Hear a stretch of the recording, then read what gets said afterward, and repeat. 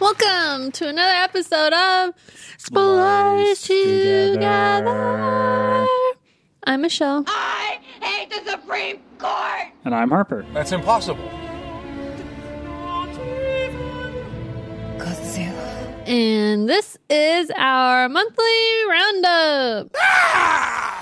Where we talk about all the movies we watched in June. And we talk about the good, the bad, the stuff we'll never watch again, the stuff we won't even talk about again because we don't even have them on the list. And I just drank a bunch of soda, so I'm ready to go.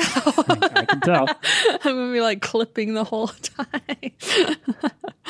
And then we will do our mini segment at some point. I guess we'll do it at the end of the episode. It's going to be a surprise because we don't even know what it is yet. Correct. All right, so let's dive in to the monthly roundup. So, first movie on our list is Housebound, which came out in 2014 and is directed by Jared Johnstone. Sounds like a fake name. Yeah. Gerard. Oh, Johnstone. not Jared. Gerard's game. So when Kylie Bucknell is sentenced to home detention, she's forced to come to terms with her unsociable behavior, her blabbering mother, and a hostile spirit who seems less than happy about the new living arrangement. Starring a bunch of New Zealand people. Yeah, it's a Kiwi movie. Kiwi horror. Basically, because that doesn't seem to really capture the description of the movie. Yeah. A troubled girl moves back in with her mom. Her mom is convinced the house is haunted. And then things spiral out of control with like 500 twists that we don't need. Yeah, it gets really complicated in the second half about like, okay, is it a ghost? Who's the ghost? Who's a serial killer? Who's not a serial killer? And it sucks because the premise is kind of cool because it's like she's on house arrest, but there's stuff happening in the house and she can't leave. Yeah, no, like that would be idea. cool. But they just take it in this crazy way. Because like, also, is it a comedy or not? Because there's like one or two scenes that seems like it's a comedy. Yeah. And then the rest is serious. That was my biggest problem. Like the twists it was like maybe a little too much for me, but it was still kind of interesting. Yeah. But yeah, to me, it was like, if it's going to be a comedy, it wasn't funny enough. Mm-hmm. And if it was going to be a horror movie with just some comedic elements, it wasn't really creepy enough. Exactly. Like, it didn't really wholly succeed at either one, so the combination didn't really work entirely for me. I think horror comedy is a lot harder to pull off than... It's really easy to make a horror comedy. It's really hard to make a good horror comedy. I think that's actually exceptionally rare. Because you're either just making fun of the tropes or you have to actually be funny. Yeah. So this does not really do either. It has a couple of really good moments, although I'm having a hard time remembering exactly what they were now, but I remember liking a few bits that I think the scarier bits worked better than the funny bits to me. Yeah. And so there's a couple of standout moments, but for the most part, it was just, it was okay.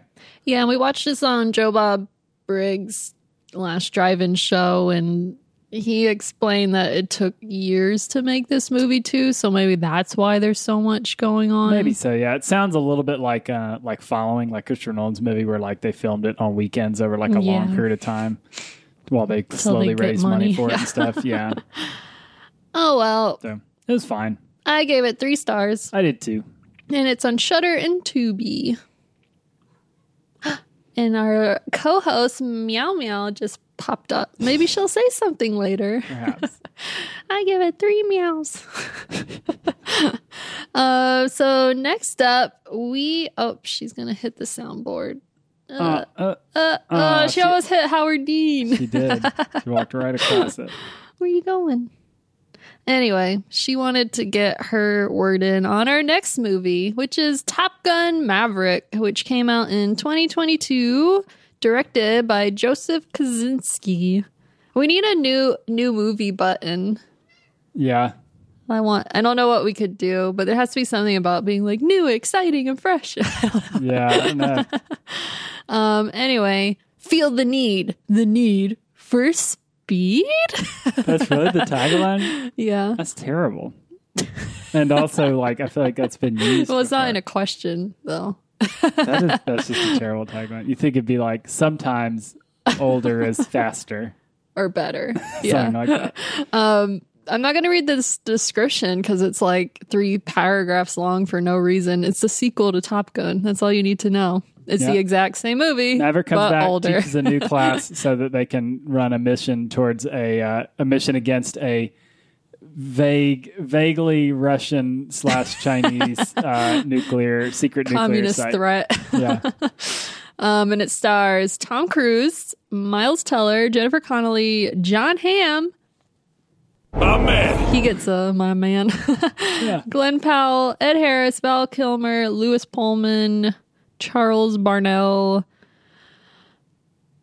a bunch of other people. There's a lot of Top Guns in this movie, and I don't feel like saying them all. That's fine. So we were bombarded over and over and over and over again about how amazing this movie is and how great it is, and the action is like Mad Max Fury Road, and it was not.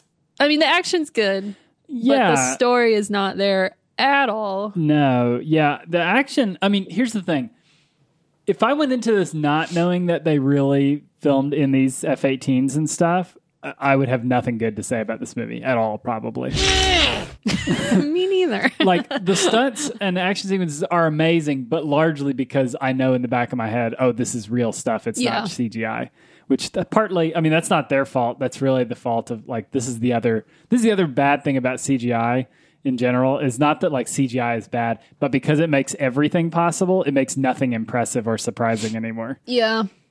And then while the action is good, like you said, a lot of it is just because we know it's real, but also there's only so much action you can show with a plane. It's either from the cockpit or it's from really far away. Well, they do a lot of really cool flying stunts in the movie, and like I don't want to take away from that because that stuff is really great, and it's pretty incredible that they were able to pull it off, especially with the real actors in the planes and stuff. Like it's a big deal, and it's very cool. But anytime their movie is not in the planes, it's like the most corny cliche, 90s corny script ever.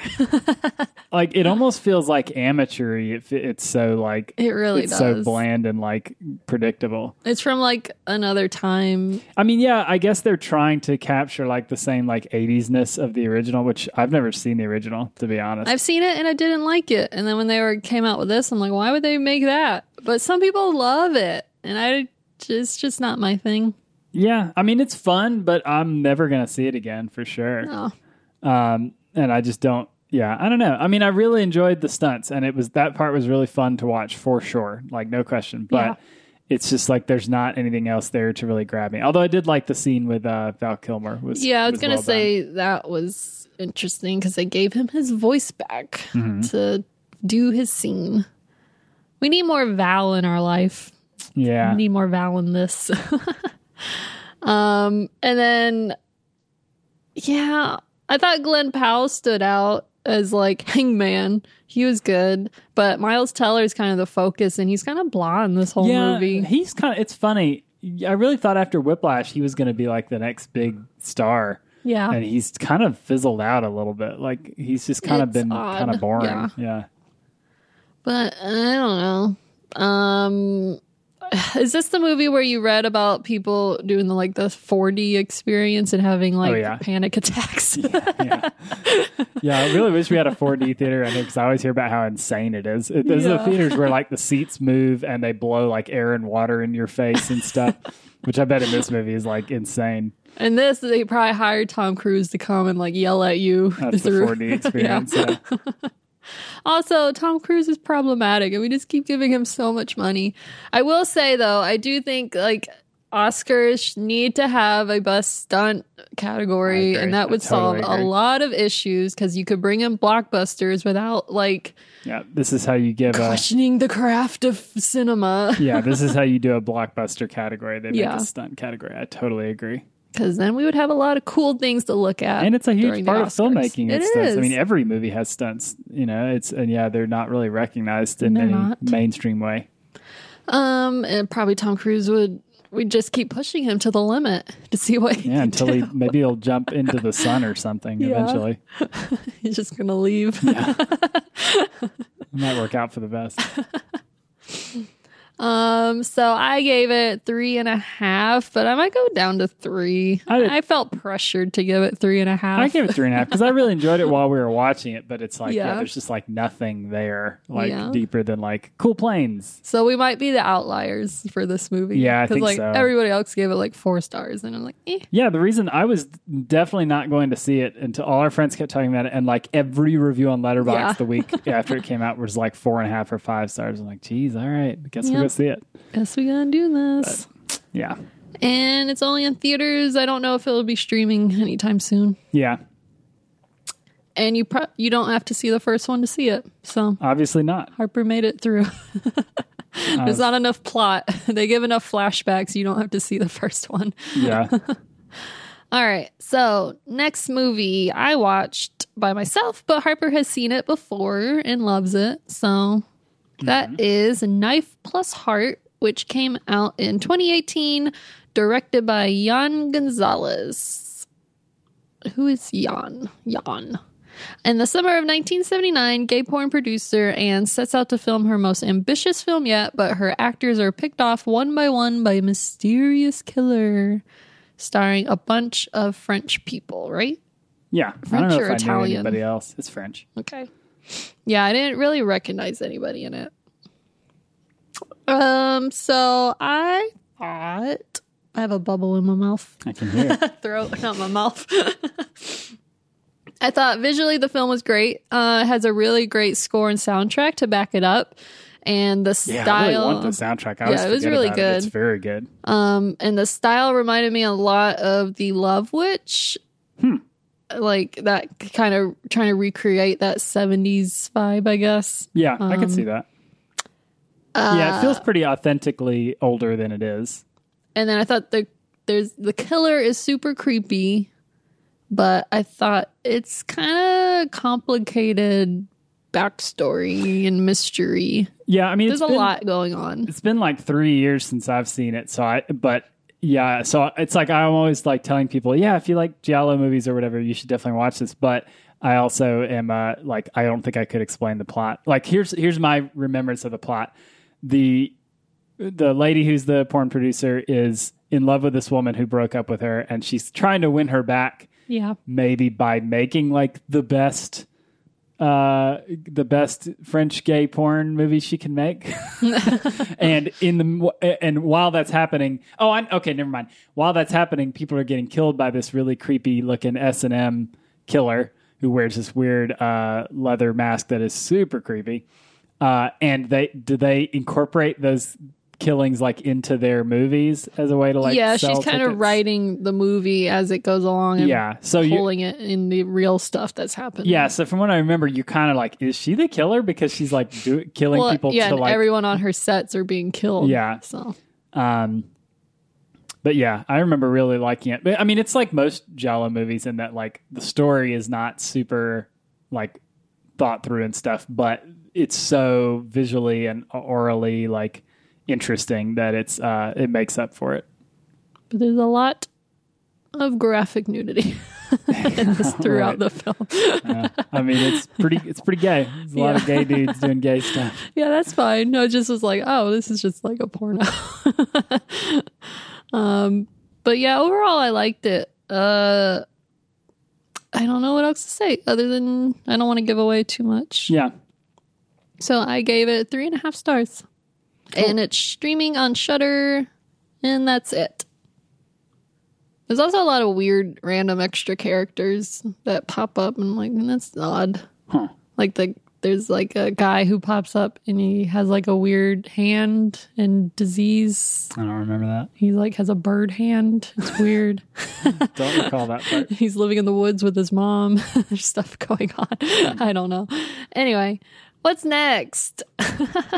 So we go back to Joe Bob night and we watch Slaughterhouse, which I need to pull up. I'm not prepared. Okay, so Slaughterhouse came out in 1987, directed by Rick Rossler. You'll never get out in one piece because it's a slaughterhouse. Actually, yeah, that's way better than the Need for Speed or whatever. The owner of a slaughterhouse facing foreclosure instructs his obese and mentally disabled son to go on a killing spree against the people who want to buy his property. And his son thinks he's a pig. He talks like a pig, but it's not like convincing. It's just weird. Like recordings of pigs every time he opens his mouth. Basically. So it's like, oh, like he could have made that noise at least. It's kind of like the opposite of Babe. Yeah, it really is. It's okay. What are your thoughts? I don't have that much to say about it, honestly. I don't either. It's fine. It's just a very, very generic slasher, I think. Mm-hmm. Like I couldn't tell you anything about any of the main characters, and they're trying to put on like their big barbecue prom or whatever. Pig theme prom. the annual pig out or whatever. I think that's what they call it. I thought they were trying to make a movie. They are, but they're also like doing it in the middle of like the pig out or whatever, like some big annual barbecue festival or something. But yeah, that's the only part that was kind of interesting is they're making a horror movie and they're like, oh, let's go film it at the old abandoned slaughterhouse. Yeah, that's a cool idea. But yeah, it's just not very memorable. There's not a lot really to say about it besides like, yep, there's a guy who oinks and kills people. The opposite of Babe. Yeah. I did say for the small budget, it wasn't as bad as I thought it was going to be. It was higher quality than I expected too. There's just not a lot there. Yeah, the killer is just so annoying and talks like a pig. So it's like, is this funny? Is this supposed to be funny or scary, or it's just awkward? Yeah, I don't know. It's just not super great. Yeah. So it's okay. I gave it 2.5 stars. I did too. It's on Shudder and Tubi. You can probably skip it. There's a lot of other good things out there you can go watch. I was going to say that's probably our lowest score of the month, but I've got another one coming up that is the same, so we'll hold on to that.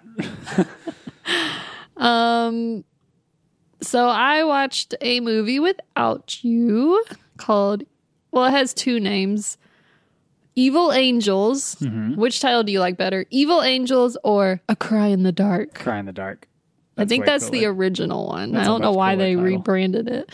So it came out in 1988, directed by Fred Schapisi.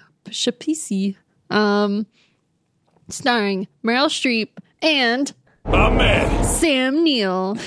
And he's all young and stuff and Australian. Yeah. So this movie is about a true crime history.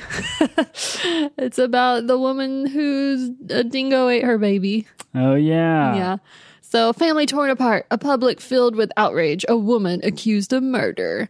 Based on the true story of Lindy Chamberlain, who, during a family camping trip to Ayers Rock in Central Australia, claimed she witnessed a dingo take her baby daughter, Azaria, from their tent. Azaria's body was never found, and after investigations and 2 public inquests, she is charged with murder. So other than the famous "a dingo ate my baby" line, I didn't know anything about kind of the true story behind all of it. It's kind of an interesting story. Yeah, and this whole movie, it's like, why would they not believe her? Like, there are witnesses didn't you say everywhere. They were like, as a couple, they were really kind of suspicious or something? They're like a part of a weird sector of Religious Christianity cult kind of or thing. something. So everyone's like, oh, they're just crazy religious people. Because like Sam Neill's character, he's like, this is what God intended or whatever. Like he doesn't seem that distraught. Like obviously is behind closed doors, but they keep going on camera and people are like, they just want fame. They're just doing this to like get their message out because he's like a weird preacher. But it's kind of crazy how it's basically before OJ trial. This was like The big thing that everyone was talking about. So the movie goes into a lot of like I really enjoyed the like opening and everything because they dive straight into like the incident and like it's kind of creepy and scary. Like you see dingoes like attack a baby. It's not like bloody, but like you see them carry it off into the darkness. Like Harley carries her baby out. Yes, she waddles out. And then it goes straight into like police come and there's like search parties. Like everyone's trying to find this baby, which is still like, why do they think she murdered this baby? Everybody was there. People saw her. She had like, so like they go further into like the trial stuff later when she gets put on trial like 2 or 3 times. Did she go to jail? The last time she did. How long was it before they got exonerated?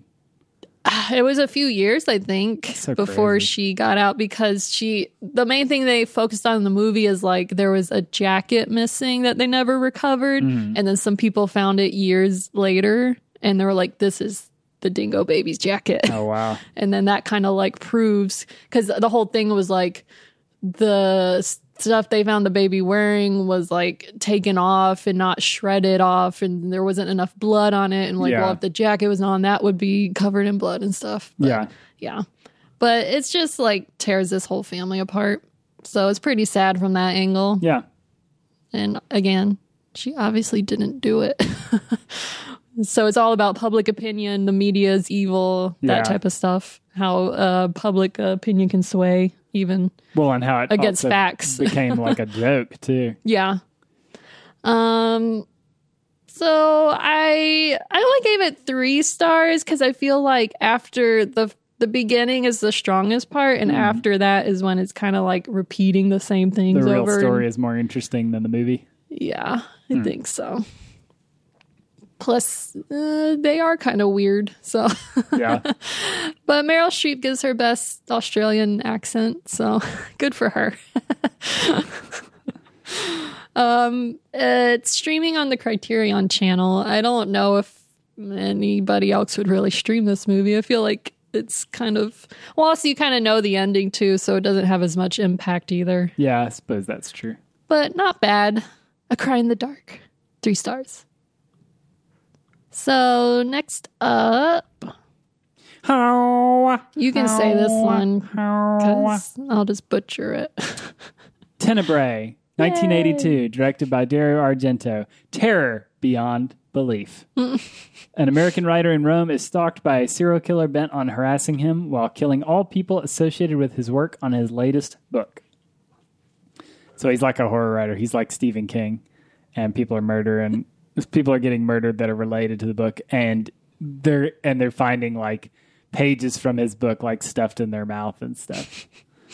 I really love this. I think this movie's great, and I like it more than I remembered liking it because I'd seen it before, but it had been a long time. I mean, it's got a lot of like classic Argento stuff that you gotta love. I think it has one of Goblin's best scores. Is one of the big highlights for me. The music's really good. I think it is their their single best theme, and the whole score in general is pretty great. And it's got a lot of good kills. It's not visually as exciting as like Suspiria or even like Inferno or something, but it does have a bunch of good kills, and the last like 15 minutes are insane. They are pretty crazy. A whole bunch. Actually, some of the at the end, there's like 2 big twists at the end, and I think they're some of his best twists actually. Like Suspiria is awesome, and I love it to death. But it's like once the word witches comes out, you're like, got it. Like there's no twist to it. It's just like, yep, it's a witch. But this movie, there's it really, we genuinely did keep guessing wrong who the killer was. It's like every time we guessed who it was, that person would die next. So it was very carefully plotted in that way. Yeah, I'm not going to spoil it with the killer, but yeah, it did feel a little like a cop-out, though. I thought it was clever, because it makes sense. It makes sense, but then it's like, it's not presented like in a way that would let you figure it out. And that's what I'm always trying to do in these movies. Like, who's the killer? I'm going to figure it out. A little bit, yeah. I mean, you could I don't know. You might be right. But and then the second twist that leads to like the screaming final shot of the movie is pretty great too. Also, there's a dark room with windows, and I'm like, this doesn't make sense. Yeah. Of course, you've seen it let out. I guess if he did it at night, but whatever. Yeah. I did like the music a lot, though. It does have the best theme.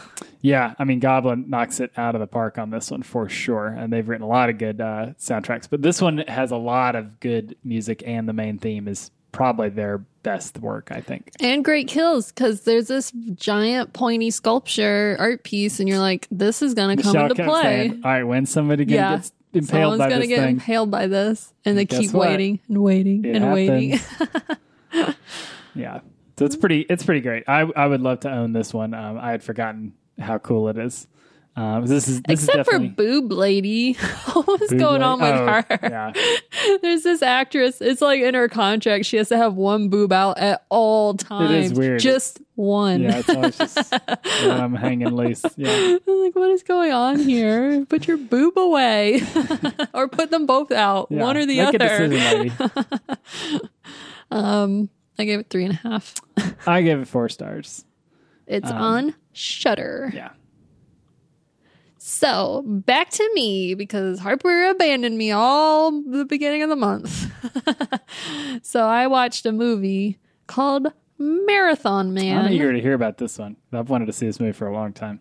Came out in 1976, directed by John Schlesinger. Schlinger. What else has he directed? Midnight Cowboy. Oh, right. Okay. I don't think we've seen any of his other films. That's the main one. Schlesinger? Anyway, one man's dangerous attempts to clear his father's name. Oh, that's just a tagline. A graduate student and obsessive runner in New York is drawn into a mysterious plot involving his brother, a member of the secretive division. All right, hold on to your butts for this cast. Are you holding on to your butt? My butt is held. Dustin Hoffman, Laurence Olivier, I love Laurence Olivier. Roy Scheider, William Devane, Martha Keller, Fritz Weaver. I guess that's everybody. Everybody in this film looks like somebody important, but I don't recognize their names now. So, Marathon Man, I liked this a lot. Yeah. And I think you should definitely watch it. I think you would like it. Is it a Nazi thing? It does have Nazis. Okay. Yeah, Nazis. Also, it has the craziest opening of like road rage I've ever seen. More than Body Parts? It's on par with that. Okay. But imagine that with 2 old men road raging against each other through the streets of New York. Style? Yes. All right. Like, this guy is like, I'm going to get him, and stuff, crazy stuff happens, and that sets off the whole plot of the movie. Yeah. There are explosions involved. All right.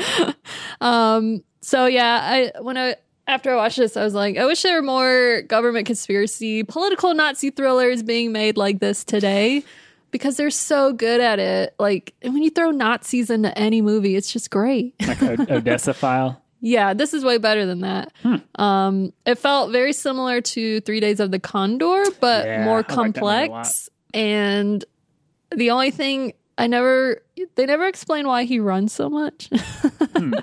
And that's like, he runs a lot. It's like Tom Cruise level running throughout the whole movie. Well, it is the name of the movie. Yeah. It'll also make you scared to go to the dentist. Oh, right. This is the one. See, I thought I asked you if this was the movie with the scary dentist, and you said no. Maybe I hadn't gotten to it yet. Okay. I don't know. I knew that was a thing. Yeah. Yeah. See, I haven't, this is ridiculous. I haven't seen either of these movies, but I always get this movie and Running Man mixed up, which Running Man is a Stephen King sort of futuristic movie with Arnold Schwarzenegger. Yeah. Well, the covers I think are the same because he's running on Maybe, this. I don't know. Yeah. But I mean, the names I always get mixed up. Yeah, and Dustin Hoffman's he's a little odd choice for this movie, I feel like. But Roy Scheider is great because he's kind of playing like a double agent spy, which that's cool. Pretty different from like Jaws and stuff. Yeah. But I also it's a lot about like kind of hidden Nazis in society too. So there's like this secret organization of Nazis living among us who escaped from World War II in Germany and like Odessa Files. Yeah. So it's a lot like that. This might make the list. The 2022 Discoveries list. Okay. Although it's not really a discovery probably for lots of people, but for me it is. For you it is. That's all that matters. So I think you should definitely watch it. Yeah, I'd like to watch it. It's been on my list for decades. Yeah, I'm really getting into political thrillers lately. I keep trying to add more and more into our watch list. Yeah. They're just good. I like them. Yeah, I don't want to say too much about spoiling a bunch of stuff. It also has a great ending. And yeah. Great opening, great ending, and Dustin Hoffman running. Cool. 4 stars. It's streaming on Prime. All right. What's next, Harper? Next up is Crimes of the Future. Brand new movie. Directed by My man. David Cronenberg. He's back in a big way. So, Crimes of the Future came out this year, 2022. You already said David Cronenberg. Mm-hmm. Is there a cool tagline? Enter the heart of darkness. That's kind of a lame tagline. This is also a long description, but basically it's the not too distant future where human evolution is changing for some reason and people are growing extra organs, and there is a new government organization that wants to kind of keep track of all of the organs. Right, because humans are like evolving at a rapid rate and they're trying to keep track of it. Yeah, and it's getting down to like, are you even technically a human anymore if you have these other weird things going on? And it stars Viggo Mortensen and Lea Seydoux, who are both performance artists, and they do these weird like surgery pieces because Viggo Mortensen's body keeps producing organs. Yeah. And so she like tattoos them and takes them out like as a performative art thing. And then you also have Kristen Stewart and Scott Speedman and Welkit Bungu. That's a weird name. Welkit. Yeah. I take it he's He's from Portuguese Guinea. And Don McKellar. Those are kind of the main 6 people that you follow. Well, I think the obvious thing to say about this one. Weird. It's true. Oh boy, is it weird, but it is pretty cool.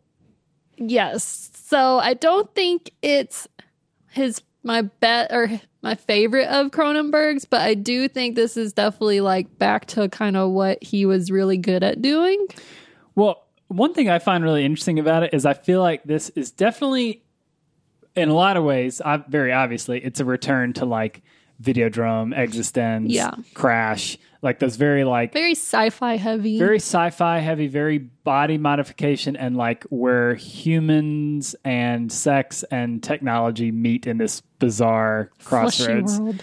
But also, I think it also incorporates a lot of his late era like crime stuff, like History of Violence and Eastern Promises. Like it definitely has like a crime element to it. Like he's trying to combine both of his styles. Yeah, he's like Viggo Mortensen's character is also like kind of not a double agent, but like he's kind of spying on people too. He's trying to uncover this like underground organization of organ body performances, even though he's a part of it. Like that's his cover. Yeah, well, he like as a performance artist, he like acts like he enjoys growing these new organs because it's like an artistic expression. But in truth, maybe, I mean, depending on which version of himself is the one that's really him, he's also like hates it, and the only reason he does is because he wants the organs removed out of his body because he doesn't want them. Yeah. He's like, why do you think I keep cutting myself open? Yeah. But yeah, I mean, I think it's just a very interesting. I mean, the idea is like humans have evolved to where they don't have pain or infections. So surgery is like something people do all the time for fun. Which is just gross. Oh, it's super gross. It was funny to me that we walked out, I was like, well, that's the grossest Cronenberg movie I've ever seen. You were like, I was surprised it didn't gross you out more. Well, I built this up in my head so much that I was going to like get lightheaded or pass out because all I kept hearing was like people were vomiting at like Sundance or whatever and Cannes Film Festival. And it's just like, oh my God, like how bad is this going to be? Like, am I good? Because like I hate anything medical. Like I can't watch medical stuff, especially with like if Cronenberg's making it realistic. Like I'm gonna pass out in the theater. And this is a movie where like instead of having sex, people just like cut each other open and like feel their guts and stuff. But for some reason, it didn't bother graphic. me, which I guess is good. I didn't pass out. I suppose so.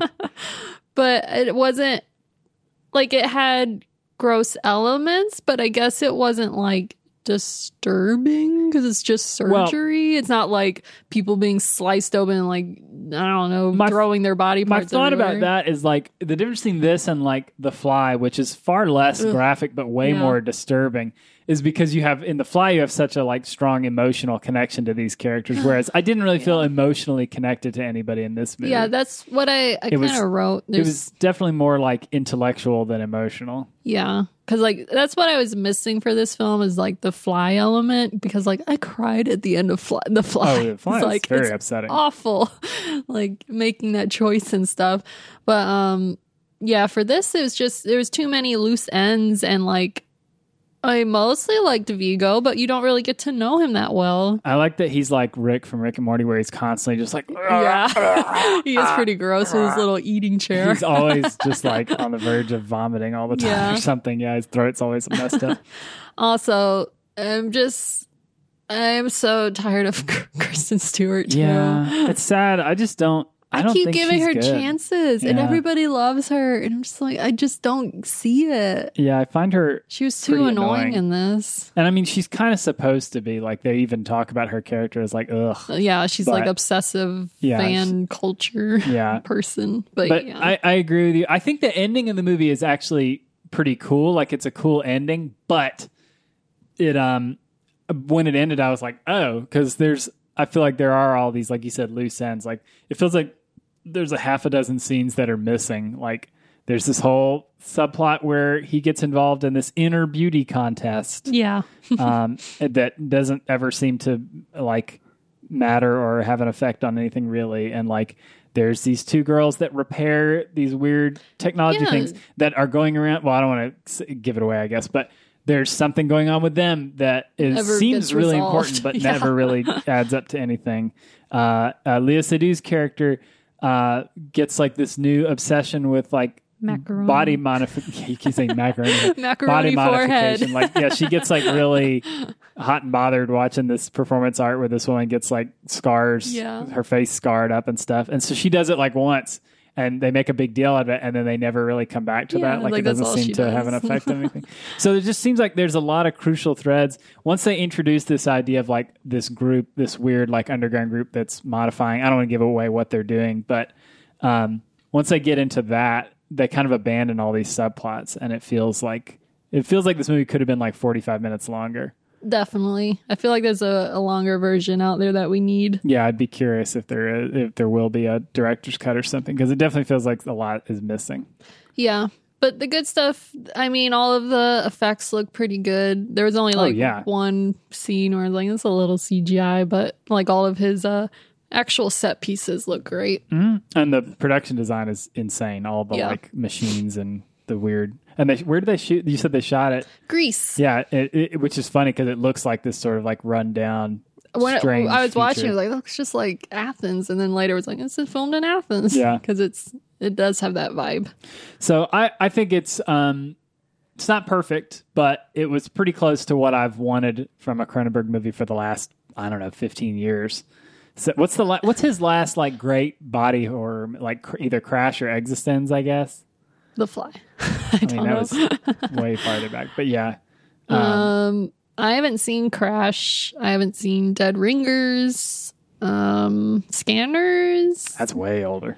Naked Lunch, Existence. Oh yeah, Brood. this definitely had a Naked Lunch feel to it in like the kind of meandering narrative aspect of it. I forgot about that. I was going to make that comparison. Yeah. I do wonder if he came back to make this type of movie only because his son has been making sci-fi body horror movies too, and he felt jealous or envious. Yeah, it does. Or maybe inspired. He's like, yeah, why shouldn't I be making these again? Yeah. I agree. And it's so strange that his son is such a similar filmmaker to him. I mean, how could he not be, though? Yeah. They must have had a very weird house growing up. No kidding. Dad, can I go in the TV again?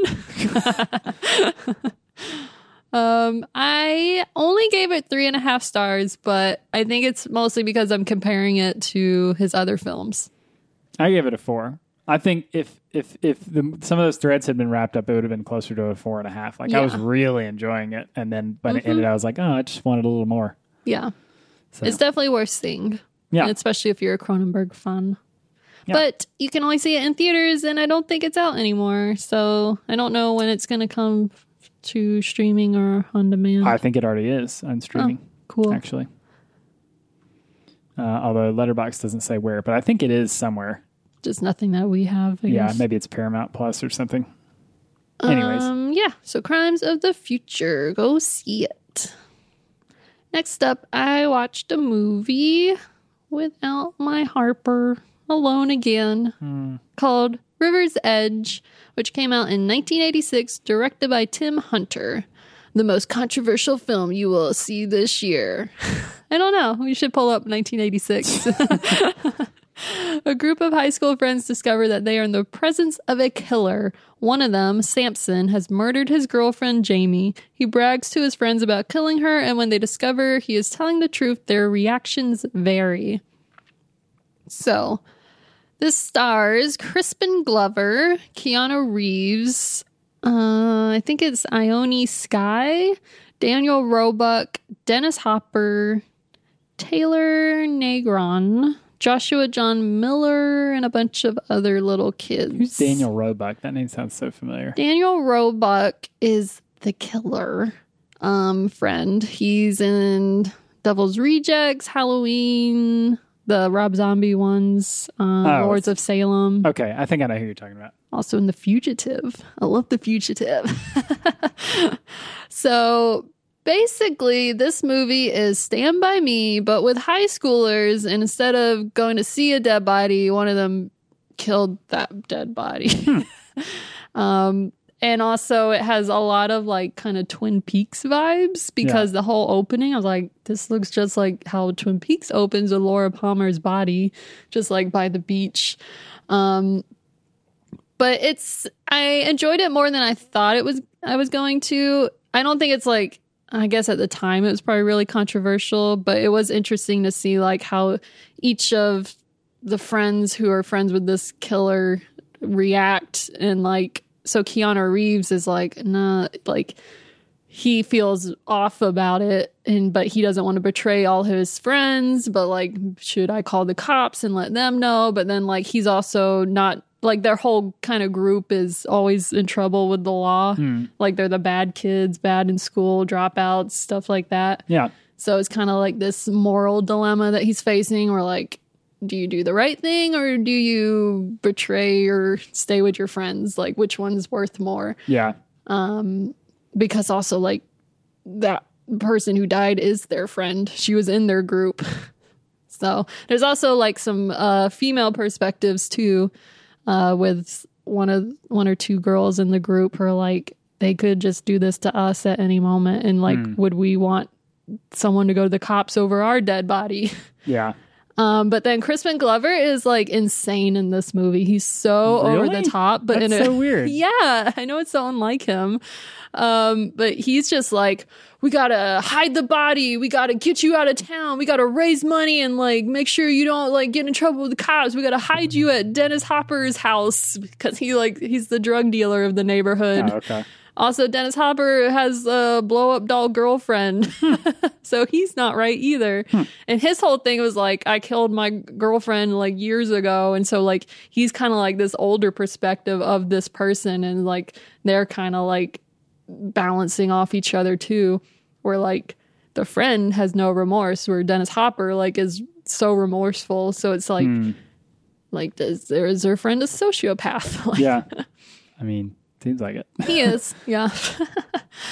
And it felt very realistic for how probably teenagers in the 80s would have handled this whole situation. And there's also some good like classroom discussions throughout, kind of giving different opinions, because like there's the cool teacher who brings up like, how are none of you like crying? Your friend is dead. What does that say about all of you in society and stuff? Yeah. So it was way more interesting than I thought it was going to be.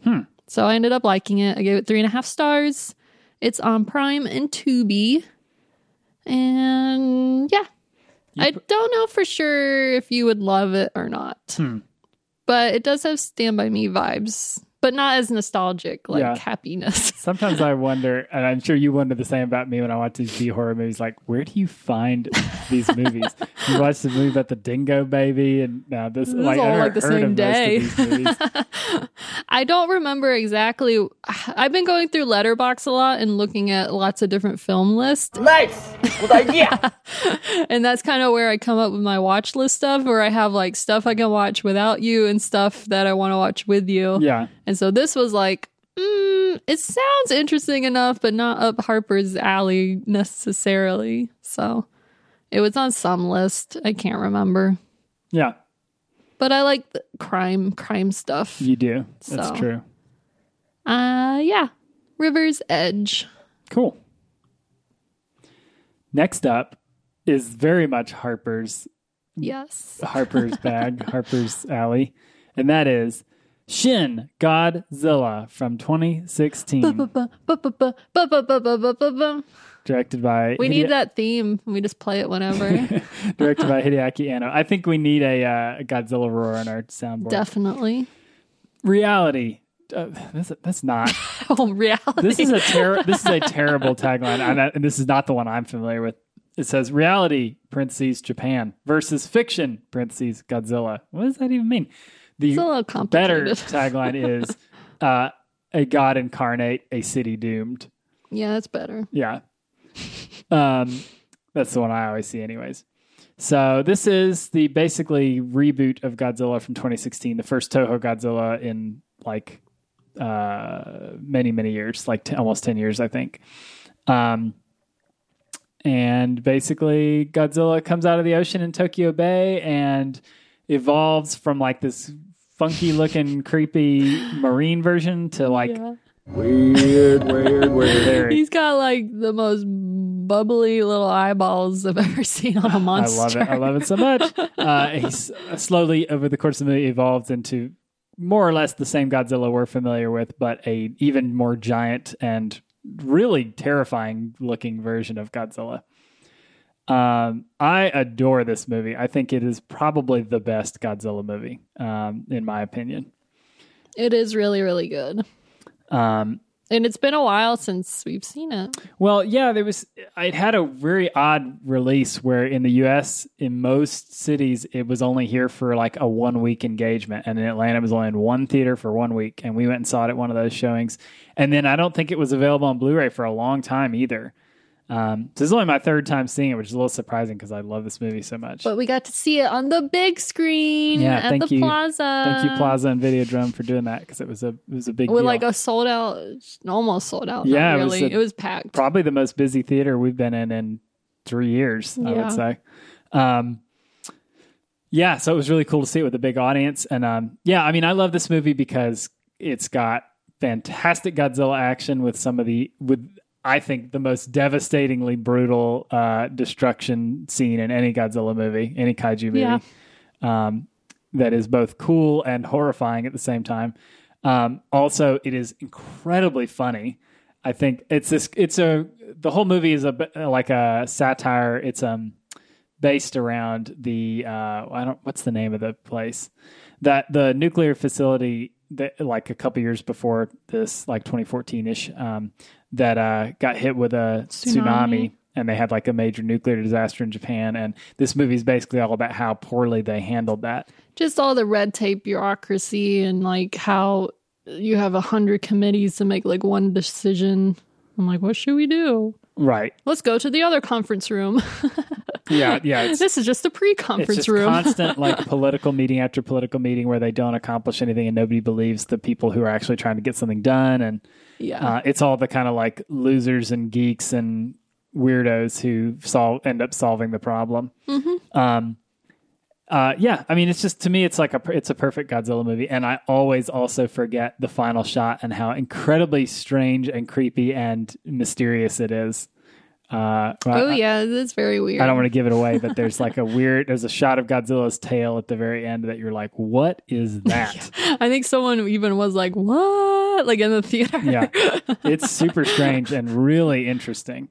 I love this movie to death, and I always forget how much I love it. So it was a real pleasure to get to see it in a theater. It could probably be overwhelming for someone who the first time, but like since this was like the second for me and third for you, it was definitely, you could just sit back and enjoy, like, this is just funny. And like, you don't necessarily need to know the room name or even the people's names. No, it's like an ongoing joke in the movie to constantly give you way more information than you could possibly take in, like about the name, everybody's names and positions and the rooms they're meeting. I mean, you don't. It's their job titles change like it's constantly. Like, you don't have to worry about reading all of that. Yeah, and the movie moves super fast. So fast, it's crazy. It's just like nonstop. Like, Godzilla's here. What are we gonna do? Let's go over there. Let's try this. No, Godzilla's evolving. Let's go here. Let's do this.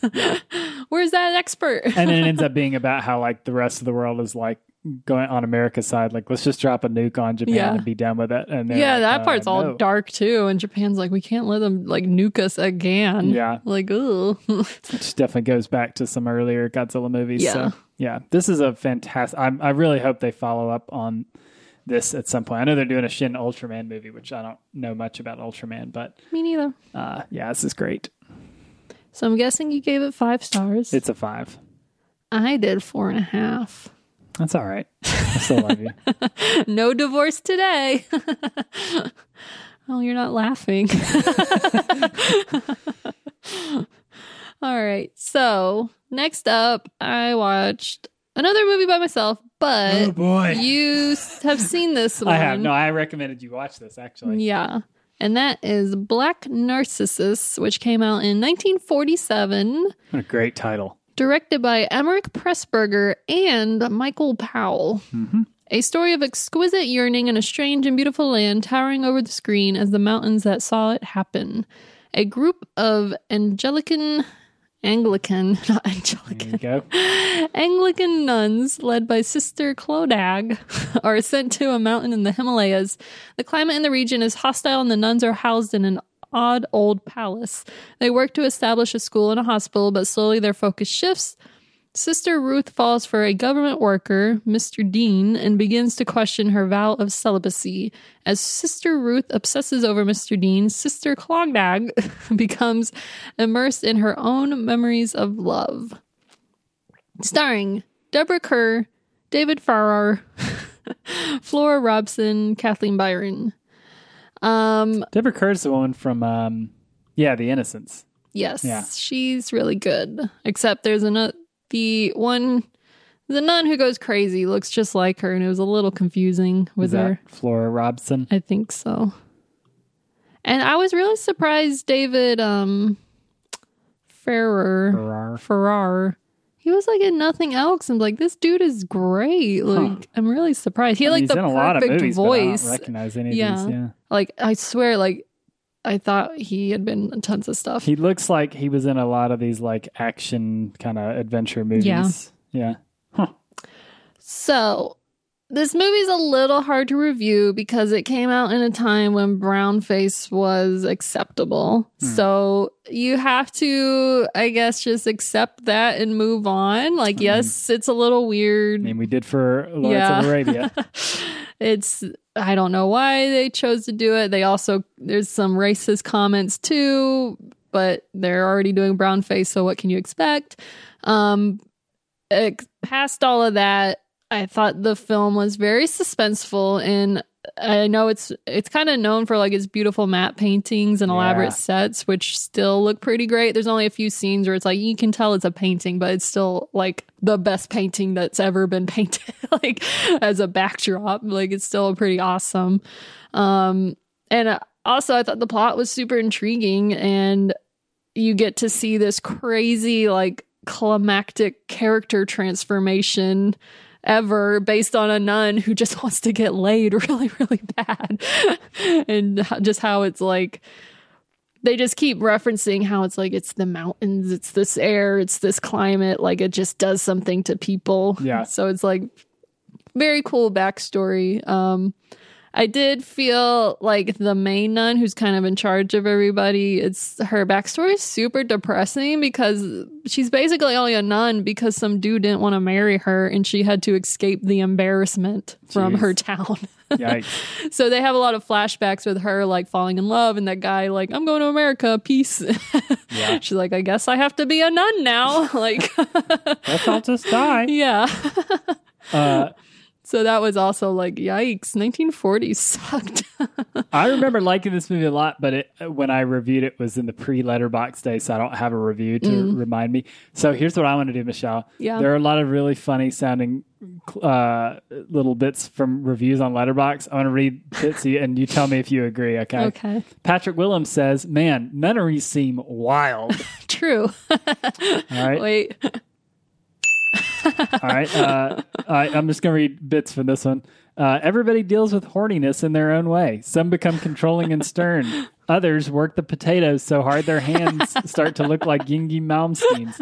Every once in a while, you get Sister Ruth, who gets so horny she goes insane and becomes a hot freak who runs in the shadows like a human cat. She really does. She just like, she's very weird. They have like this little child who kind of runs errands for them, and he has a package. She's like, give me that package, because she like ordered it from town, and she's like, and then you see what she ordered later, and then she's like running through the jungle. What if they did a crazy nun universe, shared universe, and they had this nun versus the nun from The Devils? Yeah, I think you could do a triple feature. We haven't seen it, but Benedetta sounds like this. Yeah. So Black Narcissus, The Devils, and Benedetta. Crazy nuns. Crazy nun universe. All right, I get two more for you, okay? All right. In a perfect world, this is what comic book movies would look like. I don't know. That one's weird. So I think this person's mostly talking about like the colors and stuff. Yeah, it is technicolor. All right, how about this one? Being a nun seems awesome. You get to ring a big bell all the time. True. Yeah, that's it. Yeah, the bell is integral to the plot. So, yeah. Yeah, I got to watch this again. It's been a very long time. I got obsessed with seeing this movie for a while because when I was in school, we had a project in my sound class where you had to pick a scene from a movie and redesign the sound for it. And somebody picked like one of the final scenes where the nun's got like the black eye makeup on. She looks like super crazy. And I was like, this looks like the coolest horror movie I've never seen. It is definitely borders on horror. I guess just like psychological thriller drama. Yeah. So, yeah, I need to watch it again. It's been a very long time. Mm-hmm. Anyways. So I gave it 4 stars, and it's streaming on HBO and Criterion Channel. Cool. All right, here we go. Where are we going? We're going to talk about... I got my list up. Oh. Miami Vice from 2006, directed by Michael... My man. No law, no rules, no order. That is one big pilot. S-H-I-T. Yeah. This movie sucked. I agree. Very disappointing. Oh my God. Okay. Yeah, it sucked. Stars Jamie. Did you say he was stars? No, I didn't get to that. Jamie Foxx, Colin Farrell, Gong Li, Naomi Harris, Ciaran Hinds, Justin Theroux, Barry Shabaka Henley, a bunch of other people. I hated this movie so much. I did too. And I don't understand. It's like we watched a different movie because everybody on Letterboxd loves it. And that's why I wanted to watch it, because I kept hearing like, the action's great. It's like awesome. Michael Mann's the man. Yeah, I mean. And then we're like, what is this? I always assumed that this was junk. Yeah. But then I was like, well, this is only 2 years after Collateral, which is pretty good. Yeah. Collateral's solid. It's not Michael Mann's best, but it's pretty good. And then, we kept seeing reviews from our friends and from other people on Letterboxd that are like, acted like this is really good. And this was just kind of terrible. Awful. I like the way it starts. I like that it starts there in like the middle of a sting. Like you get no introduction whatsoever. You're just kind of thrown right into the action, which is really cool. But it's and there's two good, like very short, but two pretty good action scenes. One is really just a kill in the beginning with a machine gun that's insane, and then there's a big shootout at the climax that's pretty good. It's not like Heat shootout, but it's pretty good. But other than that, the movie is like corny. It feels very amateurish to me. It's also shot digitally, which just it looks so cheap now. Well, it's funny. Like, which sometimes I don't mind. Yes, it does look, the digital looks cheap, but it's not even just the fact that like the film grain looks cheap, but it's also that the way the camera is used is corny. Like there's these weird zoom ins that seem to be like, what are you doing? The camera work is kind of baffling. It's all overall just hugely disappointing. Yeah, the whole movie just feels super sloppy and rushed and I mean, it's literally just like the movie is like 8 makeout scenes with like some plot in between, and the plot is really confusing. So the makeout scenes are really all you've got to go. Yeah, I was like 1 or 2 sex scenes, sure, why not? But when you're up to like over 5 and you still haven't had a car chase, like you gotta balance it a little bit. I don't understand. Like it's Miami Vice. It's based on like an action TV show, and there's no action. And the other big thing to note: what is up with all the audio slave?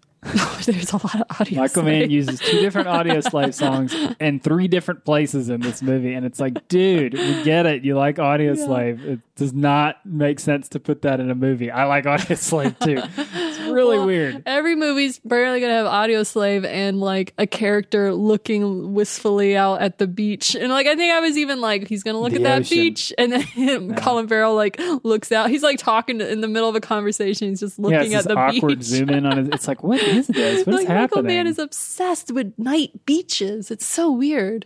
What happened, Michael Mann? Yeah, it started off okay, but then it gets so complicated. It's not good. It's not. I was so annoyed after this. Like, this is what I chose to spend like 2.5 hours on my day. Like, this sucks. I agree. It was not worth watching. Yeah. So 2.5 stars. Yep. That is one big pilot. SHIT. You got it twice, Michael Mann. Boo. All right. So we had to go the opposite route after watching Miami Vice with something, a crazy action movie. Yeah, it's time to go in a very different direction. I need action now. This is what we're going to watch. And that is RRR, which came out in 2022, directed by S.S. Rajamouli. Rise, Roar, Revolt. Fictional history of 2 legendary revolutionaries journey away from home before they begin fighting for their country in the 1920s. Starring N.T. Ramarao Jr. and Ram Charan and Alia Bhatt and Aya Devgan and Ray Stevenson. Wait, who was the girl? Allison Doody? Yeah. Doody. Allison Doody. No, the young girl is Olivia Morris. No, Allison Doody is who I'm talking about. She was in Indiana Jones, Nazi lady, girlfriend. This movie was bonkers and I loved it. Yeah, it's great. Bonkers with 3 R's. Yeah, bonkers. Agreed. Yeah, it's really a blast. I mean, once you kind of get into like the cheesy bromance part of it. It's so cheesy bromance and I love where it. they're like high-fiving and like feeding each other ice cream and that kind of stuff. And riding on motorcycles Skipping together. down like the alleyways. Dancing, doing a dance-off at a wedding. Suspender dance-off. Yeah. It's just got... Dance Nacho or something? Something like that, yeah. The action is like super over the top and a ton of fun. The dance sequences are really well choreographed and cool and a lot of fun. And I had the like super epic revolutionary plot is actually surprisingly well thought out considering how like silly the action is. Mm-hmm. Because it is really fun. It's just such an odd thing too. It's like I didn't realize watching it until afterwards that these two people they're based on two real people who never met really, but like they're two like intertwining stories of how they like are seeking to overthrow the British. In India. Yeah. But yeah, it's hard to imagine having more fun watching a movie. Yeah. Than this for sure. And it is 3 hours, but it goes by fast. Like, it's so enjoyable. And you can just take a break and take an intermission. Yeah, basically. For 3 hours. And it's crazy that this film kind of broke through because I feel like there's a lot of Indian films and Bollywood movies that have all of these elements. And I don't know why this one in particular was just like re-released in theaters. Everyone's talking about it. Like Netflix is promoting it like on front page and stuff. And it's just, I'm glad it got such a huge success. Yeah, for whatever reason, this one really broke through. And it's great. I don't know if there are other movies that are up to this par coming out of like the Bollywood action scene. Yeah. But this one is particularly a lot of fun. And I was really glad we watched it. Yeah, there were a lot of moments where I was like, what? Like when... It was like, I'm going to release a bunch of wild animals, like off the back of a truck. Well, I knew it was going to be fight the British. When they do the main theme song, when like 30 minutes into the movie, you finally get the title of the movie and they do like the main theme song with like their bromance montage. And this theme song is like, will their friendship survive or will there be betrayal? It's like just spelling out the plot of the movie. And I was like, this is going to be awesome. Yeah. And it was. And then at some point we're like, is there going to be a dance sequence? And then like 30 minutes later, it's like instantly the best dance sequence of all time. Yes. They like make a fool out of the like British guy who's like, you can't tango. Why are these brown men in here? Yeah, basically. Yeah, it's great. So yeah, super corny. I love that it's everything you want in a movie. It is a lot of fun. It's what a great movie experience should be. Yes. I gave it 4 stars. I did too. And it's streaming on Netflix. Oh boy. You can do this one. All right. Next we're going to talk about The Baby from 1973. This is another movie on Joe Bob's Last Drive-In. The Baby, 1973, directed by Ted Post. What goes on in this nursery isn't for kids. Who's it for then? This is the weirdest poster ever. A social worker who recently lost her husband investigates the strange Wadsworth family. The Wadsworths might not seem too unusual to hear about them at first, consisting of the mother, 2 grown daughters, and the diaper-clad, bottle-sucking baby. The problem is, the baby is 21 years old. The baby. The titular baby. We need a laugh track. Yeah. Whenever you do a good joke, I need a... So, yeah, there's a bunch of just like weird stuff going on with this family where like, the baby is like 20 years old and you're like, is he really like, is there really like a mental thing? Or is it just that they've like abused him so much because they don't want him to grow up? And this movie is like just strange and... Well, yeah, it even goes beyond that strangeness because the ending is super strange too. Oh, man. The ending is bananas. I did not see the ending coming. I'm not going to spoil it. No, so it's crazy though. They build up this whole thing where the social workers, she seems pretty normal and she seems like she genuinely is trying to like help. Oh, by the way, the baby's name is Baby. Yeah. She's trying to help Baby and like get him in somewhere where he can like actually develop. But then they're always cutting back to like her at her house with her mother-in-law. And they're always talking about her husband had like an accident or something, but they never show him. And you're always like, what's going on with her husband? And what is and they're like they're always talking about like this pool that they're getting put in the backyard. Yeah. There's always like these weird conversations they're having. You're like, okay, how's this all going to tie in? And in the last 10 minutes, boy howdy, does it all come together in a way that I did not see coming, and it is crazy. It's so weird. I mean, I really enjoyed this. My only thing is that I think for like an exploitation classic, I feel like it moves a little too slowly. Like there's not enough crazy. Like there's a lot of weird stuff, but it's not crazy until the very end, and so it kind of feels like it moves a little too slowly for a long time. It does. Even though the movie's not that long, but yeah, it's just like I don't know. It could have zipped along a little faster until that crazy ending, and I would have probably liked it a little bit more. But it does get a shout out for being like an all lady cast. Pretty much. And lady centric story. It's definitely lady centric. For 1973, I'll take it. Yeah.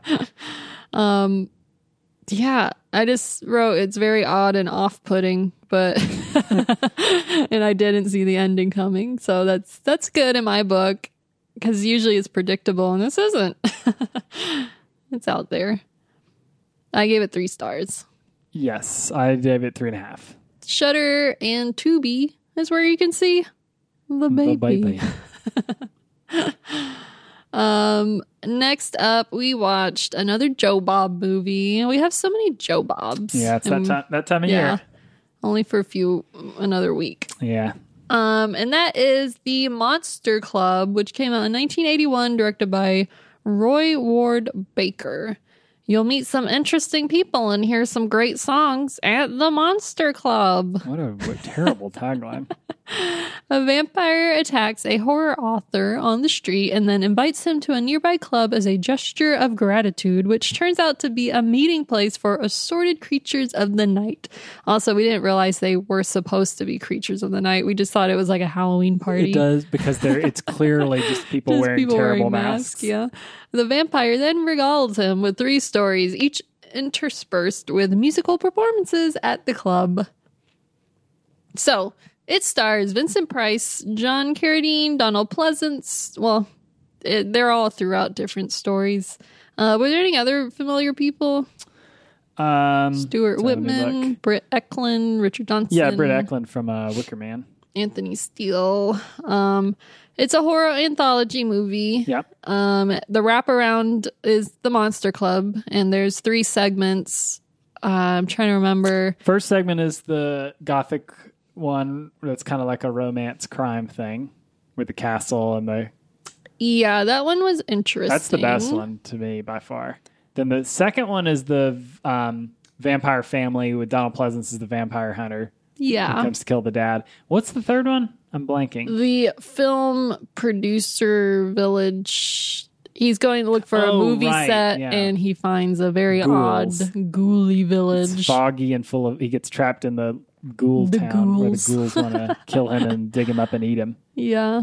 I thought it's definitely it's a bizarre little horror anthology movie. I found it a little disappointing because for the first 30, 40 minutes, I was like, this is great. Yeah, it's just campy and goofy enough with Vincent Price doing, he can never do anything wrong. The wraparound is super silly and fun where, it's just he bites him in the alley and he's like, hey, you want to come to this club? Yeah. It's just very silly. And then, the goofy masks we mentioned and stuff. And there's music performances at the club are kind of fun.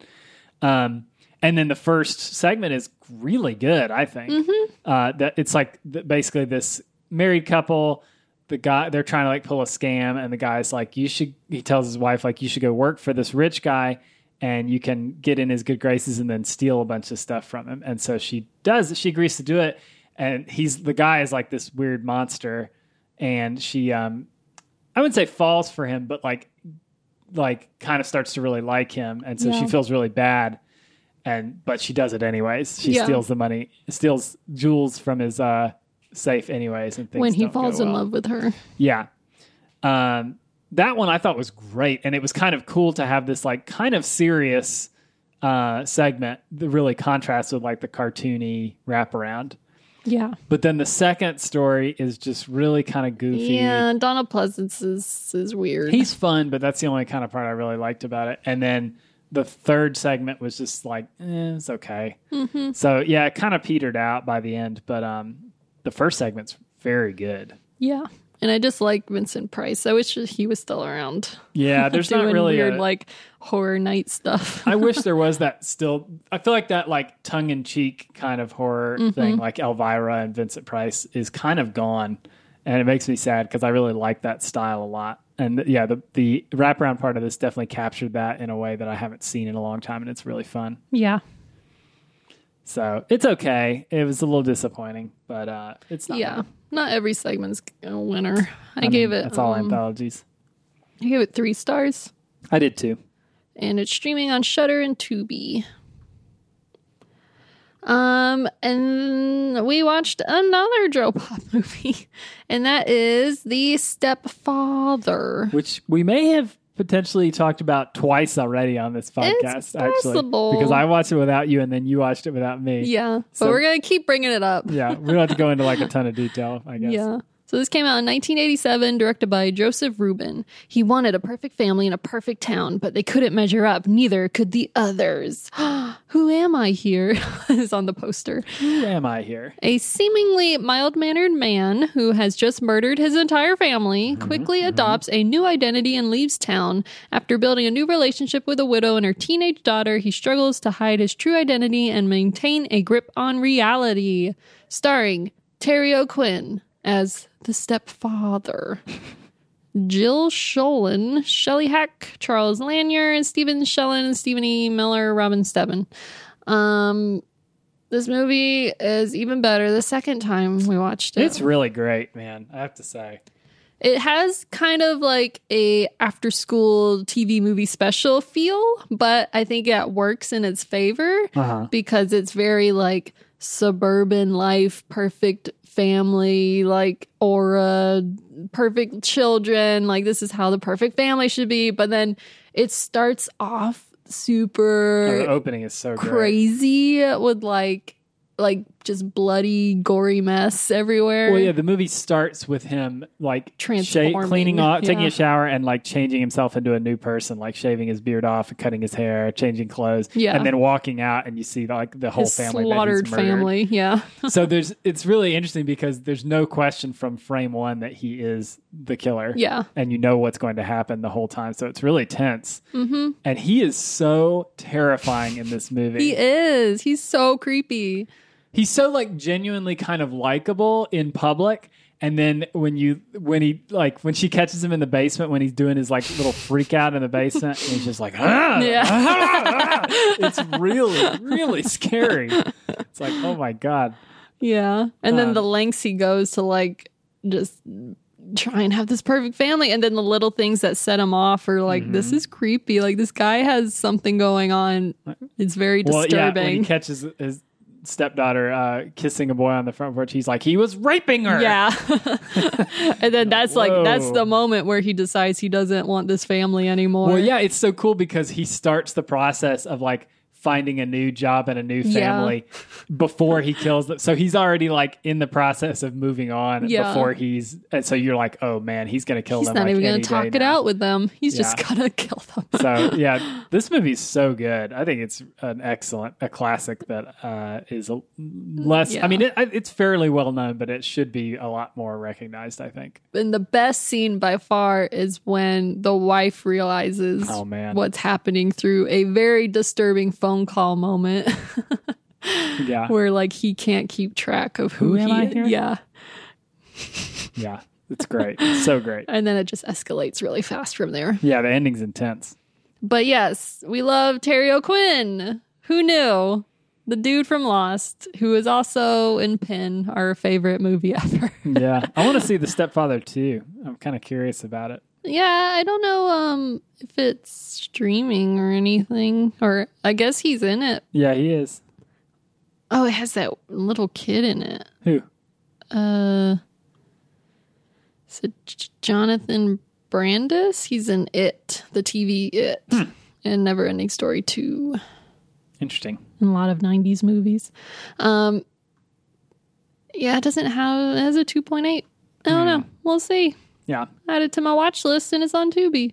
So where's The Stepfather? Stepfather is also on Shudder and Tubi. Yeah. So I give it 4 stars. Me too. It has a lot of heart. Sure. All right. What's up next? A movie I made Harper watch. Yay! Yeah. That is The Great Silence, which came out in 1968, directed by Sergio Corbucci. His voice was the silence of death. That's a pretty decent tagline. Not bad. A mute gunslinger fights in the defense of a group of outlaws and a vengeful young widow against a group of ruthless bounty hunters. This stars Jean-Louis Trintignant, I'm not sure. Klaus Kinski, Frank Wolf, Luigi Pistilli, Vanetta McGee, Mario Brega, Carlo D'Angelo, Marisa Marini, lots of Italians. It is a snowy western, which other than The Hateful Eight is like the only one we've seen, I think. So mostly went into this blind, but I saw it on a bunch of lists and it was compared directly to Hateful Eight. So like when we started watching, I was like, oh, this is probably just going to be exactly like Hateful Eight, isn't it? It's pretty different. But then, yeah, we started watching and I was like, oh, it's not just like, I thought maybe Tarantino ripped it off scene for scene, but there's only like one or two parts where he actually like references it in Hateful Eight. Yeah, for sure. But it ended up being pleasantly surprised at how bleak of a Western this turned out to be. And we watched the film movement version. I didn't realize that. So this one has all the original subs. I didn't realize there's a English dubbed version out there. It's on the disc too. And I think it was attempted to be restored for the one we bought. I've seen I was going to watch it once on Prime and the quality was just so awful. I'm like, I can't watch this. It's pretty good on the Blu-ray we got. There was only some weird stuff in the beginning. Yeah, there's a couple of odd shots in the beginning that seems like they got from different prints or something, but otherwise it looks really good. But I thought that all of the characters in this are way more complex than I thought it was going to be. Usually Western movies are like, this is just a bad guy versus good guy. And it's kind of like that, but then it's like, well, is he a bad guy or is he actually a good guy? And is the cop or the sheriff actually good or bad too? So our protagonist, the Great Silence himself, is he's a guy who kills bounty hunters because a bounty hunter killed his parents. Right? Yeah. And the way he does it lawfully is he provokes people until they draw a gun on him and then he gets a drop on them and shoots them. So it's always self-defense. And Klaus Kinski, who's the bad guy, is a bounty hunter who doesn't break the law. He just takes in lots of bounties and it's always dead or alive and he always just kills them. Yeah. And and then there's another bad guy who's like he runs I don't even know what it is. I mean, he runs a general store, but he's the one who's putting out bounties on people.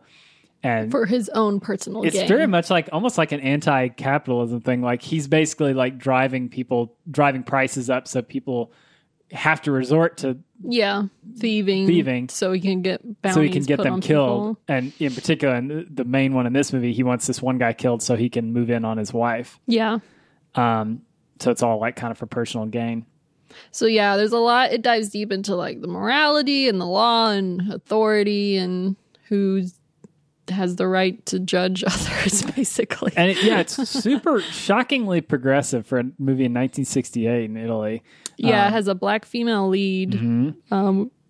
And literally no voice is given to the leading man. So it's kind of like there's a lot of ladies in it too. There are. The women are very strong kind of important roles. And the sheriff too has like oddly very modern progressive views where he's like, we don't need to kill these people who are thieving. We need to give them food because they're obviously starving to death.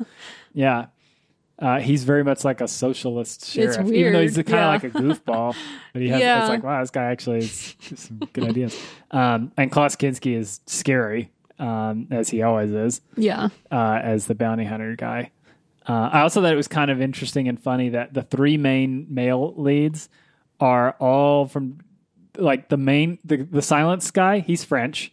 Klaus Kinski is German. and the sheriff is an American actor. So they probably all were speaking different languages on set. I mean, the main guy doesn't speak at all, but the other two were probably speaking different languages. Yeah. It's all just dubbed in Italian.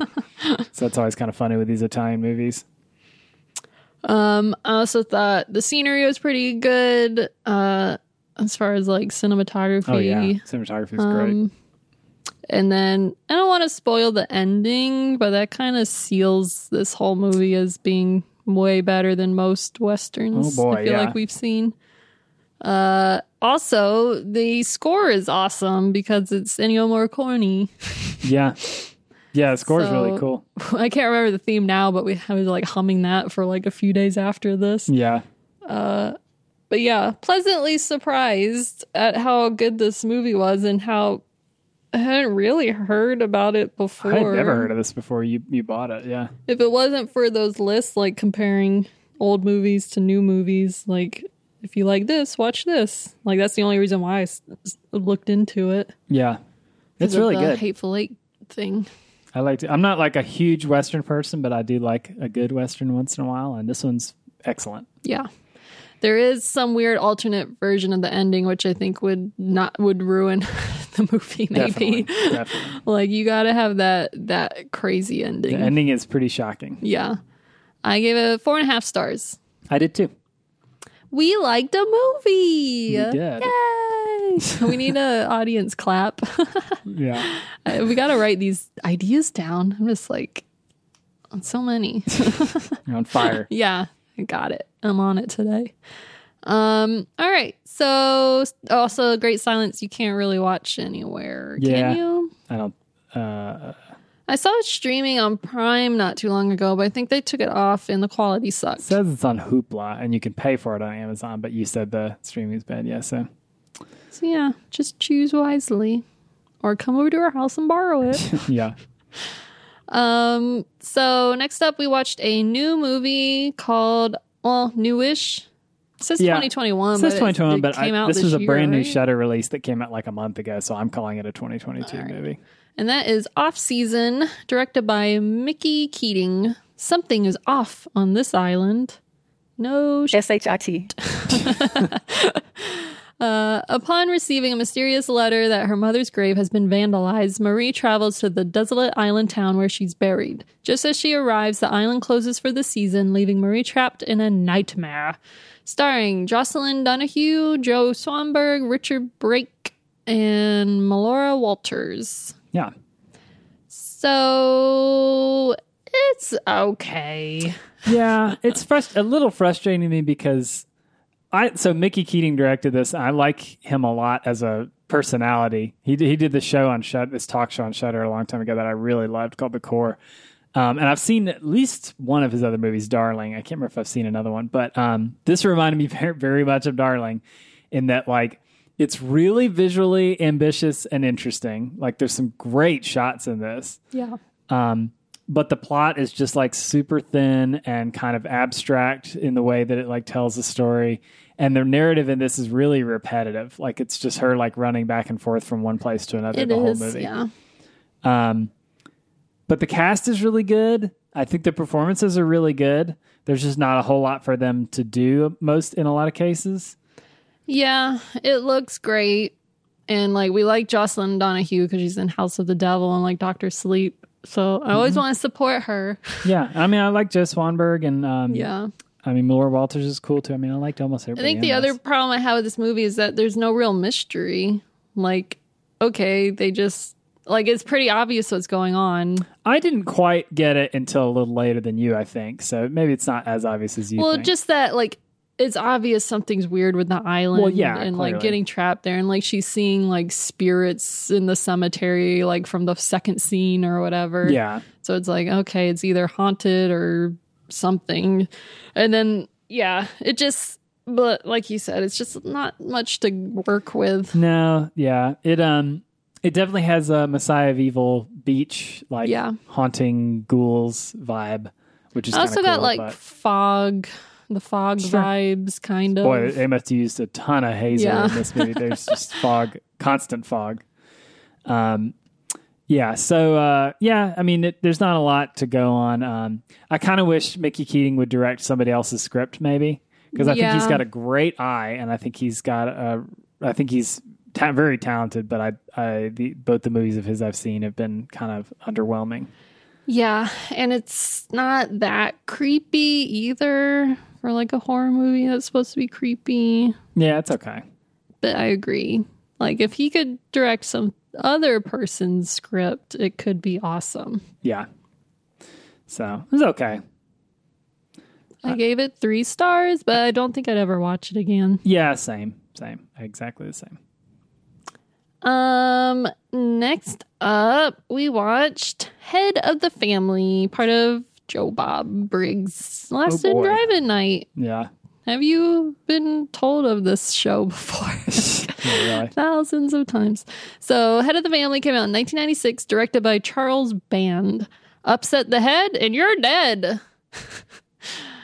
The head of the family is literally that, a giant head on a tiny body who psychically controls the rest of his even weirder family. I love that description. His even weirder family. And they are weird.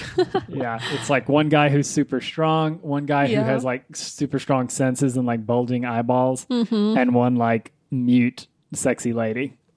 And we know what her power is. Yeah, that's what he always says. Like, it's pretty clear what her uses are. Oh, or whatever. God. No Hey Ladies for this movie. No, definitely not. I didn't have a chance to write a review for this, but I think you probably liked it more than I did.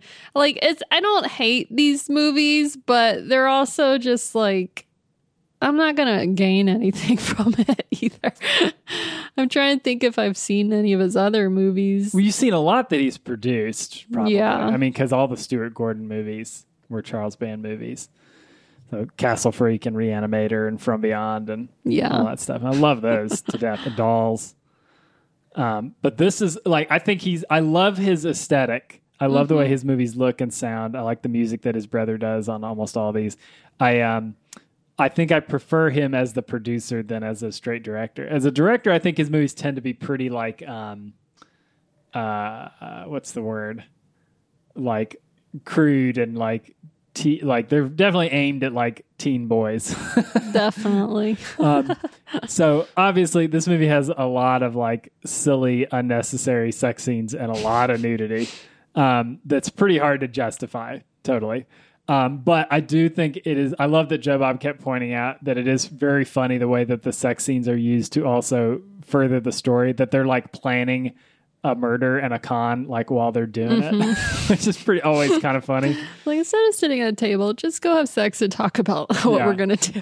So it certainly keeps things interesting, I guess. Yeah. I think the giant head effect is pretty well done, and I did like the big head. It's goofy in a really fun sort of way. Yeah, I mean, there's not a whole lot. Yeah, I mean, it's a really bizarre, silly concept. And so, yeah, it's like this weird and the acting's family. Not great and then, either. like, this other guy who's like this goofy redneck guy who's trying to con them and get away with it. Like, you know, it's kind of funny to pit those two against each other. So it's a really unique, weird concept. But yeah, I thought it was pretty fun. But yeah. Yeah, it is what it is. Yeah, I suppose so. But so I gave it 2.5 stars. I think I gave it 3 stars. And it's streaming on Shudder and Tubi. If you want to see the big head. The big head. The big giant Why wouldn't head. You? All right. So next up, we watched a movie called The Friends of Eddie Coyle. An odd name for a movie. It is a very odd name. So this movie came out in 1973, directed by Peter Yates, who did Bullet, which we were on the fence about. It's a grubby, violent, dangerous world, but it's the only world they know, and they're the only friends Eddie has. But are they his friends? Yeah, I like that on the poster. Maybe. The whole thing is in quotes, the whole title, but really it should be like The Friends of Eddie Coyle. Yeah. So an aging Hood is about to go back to prison. Hoping to escape his fate, he supplies information on stolen guns to the feds while simultaneously supplying arms to his bank-robbing chums. So this stars Robert Mitchum, Peter Boyle, Richard Jordan, Stephen Keats, Alex Rocco, and some other friends. Yeah. So this was an interesting crime movie because it's like, I was expecting more action, I guess, from the Bullet director, but now I'm thinking about it, Bullet only has like 2 car chases. Bullet was very similar to this. Yeah. It's definitely a more like subdued crime movie, a gangster movie. It takes place in Boston, so it's like all these Boston dudes, like The Departed, without. It's very much Jack like Nicholson. Like just the day-to-day like workings of like a bunch of low-life criminals. Yeah, like it's they're not all just kind of like at all. ratting on each other, and they're all like, you know, just trying to get a good deal and being ultra suspicious of everybody all the time because they're always worried somebody else is going to rip them off or whatever. Mm-hmm. So I did like that. I think it's got really snappy dialogue that's really fun. Yeah, the dialogue's really good. The writing was probably the best part. It's got a cool jazzy score too. It's a little out of place, but your great. Typical 70s like crime. I think saxophone. I looked it up, and I think it's the same person that did 3 Days of the Condor, which also has like a super stylish jazzy score. Yeah. I can't remember the name, but yeah. I liked Robert Mitchum a lot, though. Yeah, I think he's good in this. I haven't seen him. This is funny. This is the only time I've seen him where I feel like he's like a middle-aged man, because I've seen him in older stuff in like the 50s or maybe even the 40s, like Out of the Past. And then I've seen him in stuff when he's older, like the remake of Cape Fear. I haven't seen the original Cape Fear that he's in. But yeah, so I've never seen anything where he's like this age. But yeah, he was really good. Yeah, I've only seen him apparently in 4 movies. Cape Fear, Scrooged, this, and Tombstone. Well, he's in Dead Man. You've seen that, right? Yeah. And then I've always wanted to see The Night of the Hunter. That's like his most famous one, right? Yeah, I've seen that. I remember being sort of disappointed by it. A lot of people like it, though. Yeah, I know it's supposed to be a classic. I don't know. I mean, it was fine. It just didn't blow me away like I expected it to, I guess. I don't know. The only thing that was kind of weird to me about this one is I thought the ending was strange. Because to me, it was like, I don't want to totally give it away, but like, I feel like the final scene feels like it's supposed to be this big surprise twist ending, but like, it's so obvious what's been going on the whole time. It's not a twist at all. It's like, it feels like we're supposed to have known what was going on. Yeah, but I was also confused a lot. Yeah. So for me, it was a little hard to follow. But I did think the ending, I was like, oh yeah, we kind of know that already. Yeah, like it seems they play it as if it's like, oh no, it was him all along. And like, yeah, we knew that already. Yeah. I thought. So yeah, I don't know. It didn't land super. The ending doesn't land really well for me. It's kind of underwhelming. Yeah. But overall, I liked the movie a lot. I thought it was fun to watch. Mm-hmm. It's on Criterion, but it's not streaming on Criterion. Yes. What did you give it? I gave it 4 stars. I gave it 3.5 stars. Cool. And you have to rent it, so deal with it. Let's see. So next up, I watched a movie by myself, and it's a new movie called Elvis. Elvis came out this year, and it's directed by Baz Luhrmann with a capital B and a capital L and capital ELVIS. Covered in rhinestones. The man, the legend, the king of rock and roll. The life story of Elvis Presley is seen through the complicated relationship with his enigmatic manager, Colonel Tom Parker. My name is Colonel Tom. I don't even know how to do the impression because his voice is so awful. Weird. So this stars Austin Butler, Tom Hanks, Richard Roxburgh, Helen Thompson, Olivia DeJonge, Dacre Montgomery. I don't know none of these people. Yeah, well, you know Tom Hanks, you know Austin Butler. Do I know Austin Butler? Yeah, so he He is, what's his name? He's in Once Upon a Time in Hollywood as like Tex the Rain. He like on the horse at the Manson camp. Yeah. And then he is one of the people in The Dead Don't Die in the hotel with Selena Gomez, like one of her friends. But he's going to be in Dune, and he's probably going to get 2. Yeah, bigger roles. Dune Part 2. So Elvis is a lot to take in. A Baz Luhrmann movie? Yeah. No. It is like crack for your eyeballs nonstop. In a good way? I mean, everything happens so fast that like if you blink, you're going to miss a decade of their life or something. Yeah. And time has no meaning. There's no linear, what's that, True Detective? Time is a flat circle. Yeah. According to Baz Luhrmann. There's a lot going on. It's weird because it's called Elvis, but it's really like from the point of view of Tom Hanks' character, and Tom Hanks' character is the worst part of this movie. He's really weird. His voice is weird. He's an awful person. So it's like, why did we focus on him when the movie's called Elvis? Yeah. And every single Insta filter was used in this movie. There's like, it's all style, I guess, and not much substance. But then there's also like 150 songs crammed into this movie, and they're not even all Elvis songs. There's like other versions. Like there's a lot of rap too.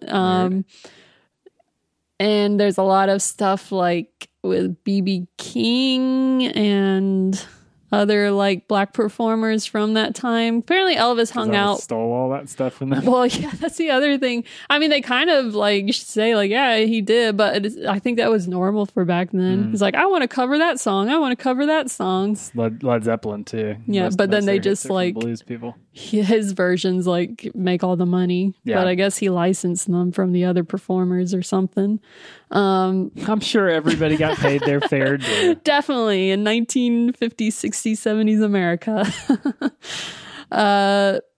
So it's kind of, I don't think there's much like historical accuracy or fact based on his life. Like I'm sure there's tidbits. It's kind of like a Wikipedia page was made into a movie. So you get like all the basic elements, but then he's trying to like make it deeper than it probably is. But Austin Butler's character is actually really, really good. I mean, his performance is really good because there's parts of the movie where you kind of forget, like, oh, he's not Elvis. And then because the way, a lot like him, yeah, he sounds just like him. I always appreciate a biopic that the people actually sing in because it's like, yeah, like a Rocket Man, right? But then stupid like Bohemian Rhapsody gets all the Oscars and the other people don't. You can't hear me rolling my eyes. Yeah. So this is kind of similar with Rocket Man, I guess. Like a lot of style, and I don't know how involved the Elvis estate was, but I know they liked the film. What did Riley Keough think? Oh, I don't know. Is she related? Yeah, she's his granddaughter. I thought it was somebody else. I'm pretty sure. Isn't she Lisa Marie Presley's daughter? I mean, she looks just like her, so probably. But yeah, his performance is great. So he's really nails the singing, his movements, and kind of like that grand persona that he has. And then there's parts where they use archival footage, but they also kind of blend in his performance. So you kind of forget like that he's playing Elvis. Yeah. It's like it comes off like he is Elvis. I have one question for you. Yes. If you're going to rewatch a movie about Elvis, are you going to watch this one or the John Carpenter, Kurt Russell one? I don't know. This one is at least like this one's probably more entertaining. Yeah, this one is definitely more entertaining. I'm trying to remember what I gave the last one. Is it called Elvis as well? Mm-mm. I remember liking it, but I'm not like a huge Elvis person, so it didn't make like a huge impact on me. 1979. Yeah, I liked this one more than that one, according to my Letterboxd review. Right. Take that, John Carpenter. Yeah, I know you're listening. But I don't know if a lot of people will like it. I think you should probably be an Elvis fan, or at least appreciate it. I did. There's one part, I think, I didn't know too much about Elvis's comeback special that he did in the late 60s, where that's kind of where the signature, like, giant Elvis, like, red lettering behind him came from. Yeah. And he did a protest song by in reaction to MLK and Bobby Kennedy getting assassinated, which was very against his brand, but that he was trying to, like, rebrand himself because his awful manager is, like, making him do Christmas songs and stuff. So that part was interesting, but then the whole movie's kind of depressing. Like, I didn't realize how bad it was, but, like, if you end up in Vegas doing a show, it's the end of your life. You're not going to last much longer. The Celine Dion. Yeah. She's next. We're going to find out that she was, like, drugged repeatedly and forced on stage after passing out. So, yeah. Depressing, but pretty. Just like also, there's Gatsby and Moulin Rouge and Romeo plus Juliet. Yeah, it has Romeo plus Juliet energy with Moulin Rouge editing. Have you seen Australia? Yeah. So you've seen every one of his movies. I think so. Australia is way toned down compared to this stuff. I'm surprised. But yeah, I haven't seen Strictly Ballroom. That's what, like, his start was. Man, I was gonna say that, I forgot now. Oh, there is, like, so the first 10 minutes, there's, like, 5 time jumps. And so you go from, like, the past to the present to the future. And then, but there is, like, this whole segment where it's, like, his first performance and all these girls in the audience have this, like, sexual awakening. And Baz Luhrmann's, like, zooming in on his crotch, like, shaking on stage, and then zooming on these girls, like, not understanding what's happening to their bodies. They're changing bodies. That's funny. And then there's some dudes in the audience who are like, oh. So that part was very campy, and I loved it. I feel like I got a lot of that in the trailer. Yeah. So there's a lot of shaking and jittering. All right. So yeah, that's all. Elvis, I give it 3.5. All right. You guys see in theaters, but I'm sure it'll stream sometime. Probably I don't know if it's the next 2 weeks. Yeah. It's kind of mixed. It seems like most people give it 3.5 stars, but some critics gave it like 1.5 stars. Like, it's not that bad. All right, we've got one last movie to talk about, and that is Habit from 1995, directed by Larry Fessenden. This was yet another Joe Bob Briggs Last Drive-In movie that we watched. One day we'll finish them. Yeah. I've been curious about this movie for a long time because I always hear about Fessenden and I've never really dug into his movies. I've seen Wendigo is the only one. And we saw him in Until Dawn. Well, yeah, I mean, in a video game. I've seen him in a lot of stuff. Like, he's in You're Next, and he does voices in a lot of, like, indie horror movies sometimes, and he co-wrote Until Dawn. So he's always been kind of on the fringes, and I thought Wendigo is okay, but Habit was pretty damn good. I liked it quite a bit. Yeah. So here's the description. It's autumn in New York. Sam has broken up with his girlfriend and his father has recently died. World-weary and sloppy drunk, he finds temporary solace in the arms of Anna, a mysterious vampire who draws him away from his friends and into a web of addiction and madness. Starring Larry Fessenden as Sam and a bunch of other people who I don't think have been in many other movies. Except go ahead. A cameo appearance by Kelly Reichardt, the director of First Cow and Meek's Cutoff and all this other stuff, where she plays girl on phone at party. How weird is that? I don't even think you really see her face. I don't even remember like her even profile. Seeing her at this. I don't remember now. Yeah. But yeah, that was strange. Very strange. I liked this a lot. What did you think about it? I ended up liking it way more than I thought I was going to. And it is like kind of slow. So I could see people being like, oh, this is boring. But I thought it totally worked. And I wish we could have seen it not knowing it was a vampire movie.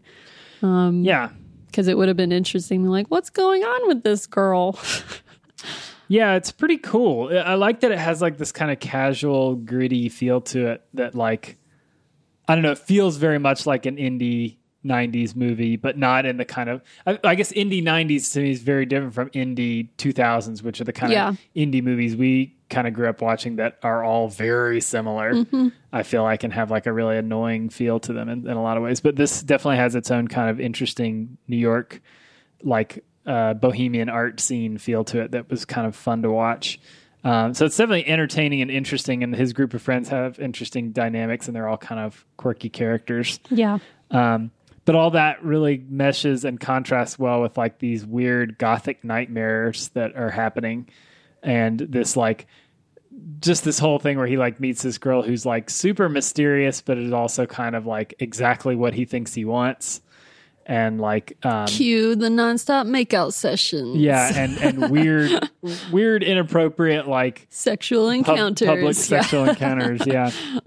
I know. I was getting a little annoyed with that because, like, he just wrote this movie to make out with a girl on screen. Well, yeah, fair enough. That's what it felt like. It's always the thing when it's a young director directing themselves. Yeah, he's having sex like 5 times in the movie. It works for this though. It does. And I think the woman that played Anna, who I don't remember her name, I think this was the only thing she was ever in. Right, Meredith Snyder. I think that's what they said. But yeah, I think she's really good. She's kind of. It's terrifying, but in a seductive kind of way. My only kind of complaint with it is that, like, so in the last act, it gets much more like, or much less vague about whether she actually is a vampire or not, I'll say. Yeah. And veers way more into like straight horror territory.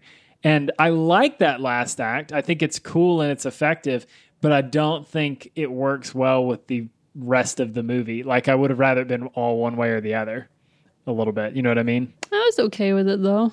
I mean, it didn't like really bother me, but it was like my only thing that was really like a negative about the movie was like, I would have either rather been like, she's clearly a vampire from get-go, or it's super vague all the way through the end. Well, yeah, the last scene, there's like, it isn't. Well, I'm still confused about the very, very last scene because, like, there's a frame where she's there and then there's a frame where she's not, but the people looking at them don't say anything about it. Yeah, I think it... Well, and then the very last shot's of a boat moving, so I assume she survived and left New York is the idea. But yeah, it is... that. I mean, it's still a pretty vague ending, I guess, but there's no vague... I mean, I don't know. I was going to say there's no vagueness, but I guess nobody but Sam was there when they were wrestling and fighting and she was biting him and then something happens to both of them. I guess you could say that it was still like in his head and that's not really what was happening kind of thing. Well, yeah, for a long time I thought like none of his friends had even met her or seen her, but then she finally like shows up. It was funny. We both had that same thought, and then the next scene she was like there for Thanksgiving Anna's dinner. here for Thanksgiving. Yeah, so maybe I'm wrong about that. Maybe the ending is more vague than I had previously thought. Yeah. But I thought this was really cool. It really makes me want to watch some more of his stuff. What's the other one? There's a box set of his movies that's like Habit, Wendigo, and ABCs of Death 2. No. Depraved. It's The Last Winter is the other one that gets a lot of good reviews and stuff, I think. Return of the Gulag. Last Winter stars Ron Perlman. That's cool. Anyways. What is Jaws 1978? Fessenden's unfinished remake of Spielberg's classic. 3 minutes long. That's weird. Even though it got bad reviews, I'm interested in watching his Frankenstein movie from a couple years ago, Depraved. Yeah. I just thought it sounded interesting. Anyways, so that was Habit. That was kind of our first foray together, anyways, into the weird world of Larry Fessenden. Yeah. He seems to be some kind of godfather of indie horror for a lot of the filmmakers who we like, a lot of horror people. Yep. So I think that wraps us up for what did you give it? Oh, sorry. I gave Habit 4 stars. I gave it 3.5. Is it streaming anywhere? Shudder. Cool. So I think that wraps us up for the month. Yeah. So thanks, Howard Dean. Now we're going to take a quick music break and come back with our special mini segment.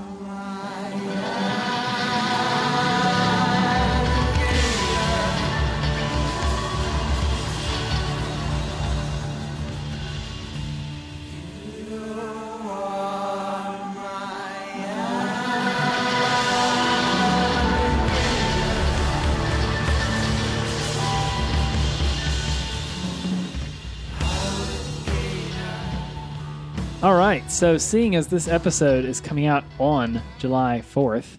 Although we're protesting July 4th this year. Yeah. So here's the thing. We're not going to talk about our favorite patriotic American movies because America can suck my balls right now. BALLS.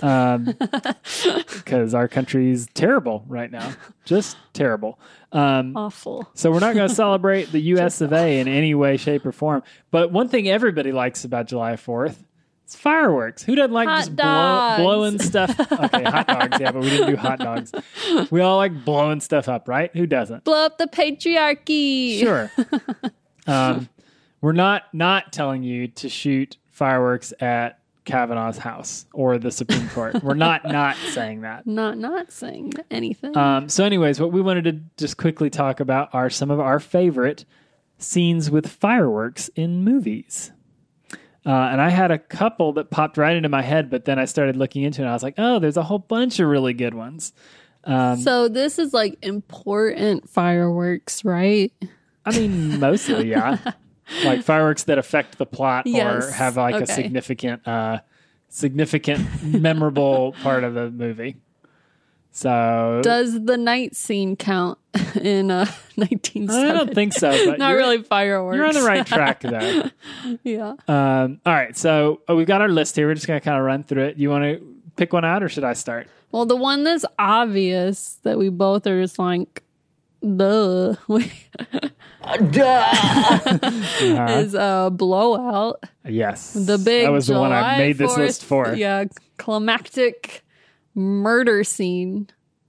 Which Spoiler. is just gorgeous and tragic and amazing. I think it's one of my favorite scenes in any movie. Well, it uses like Brian De Palma's awesome like 360 camera work while fireworks are going off, while you're seeing this like dramatic scene unfold with John Travolta running across the like empty field or whatever. And it takes place on actual July 4th. It's during like the bicentennial or something, right? Yeah. It's more than just July 4th. It's like a huge celebration. And they're in Philadelphia, so it makes sense, like the place.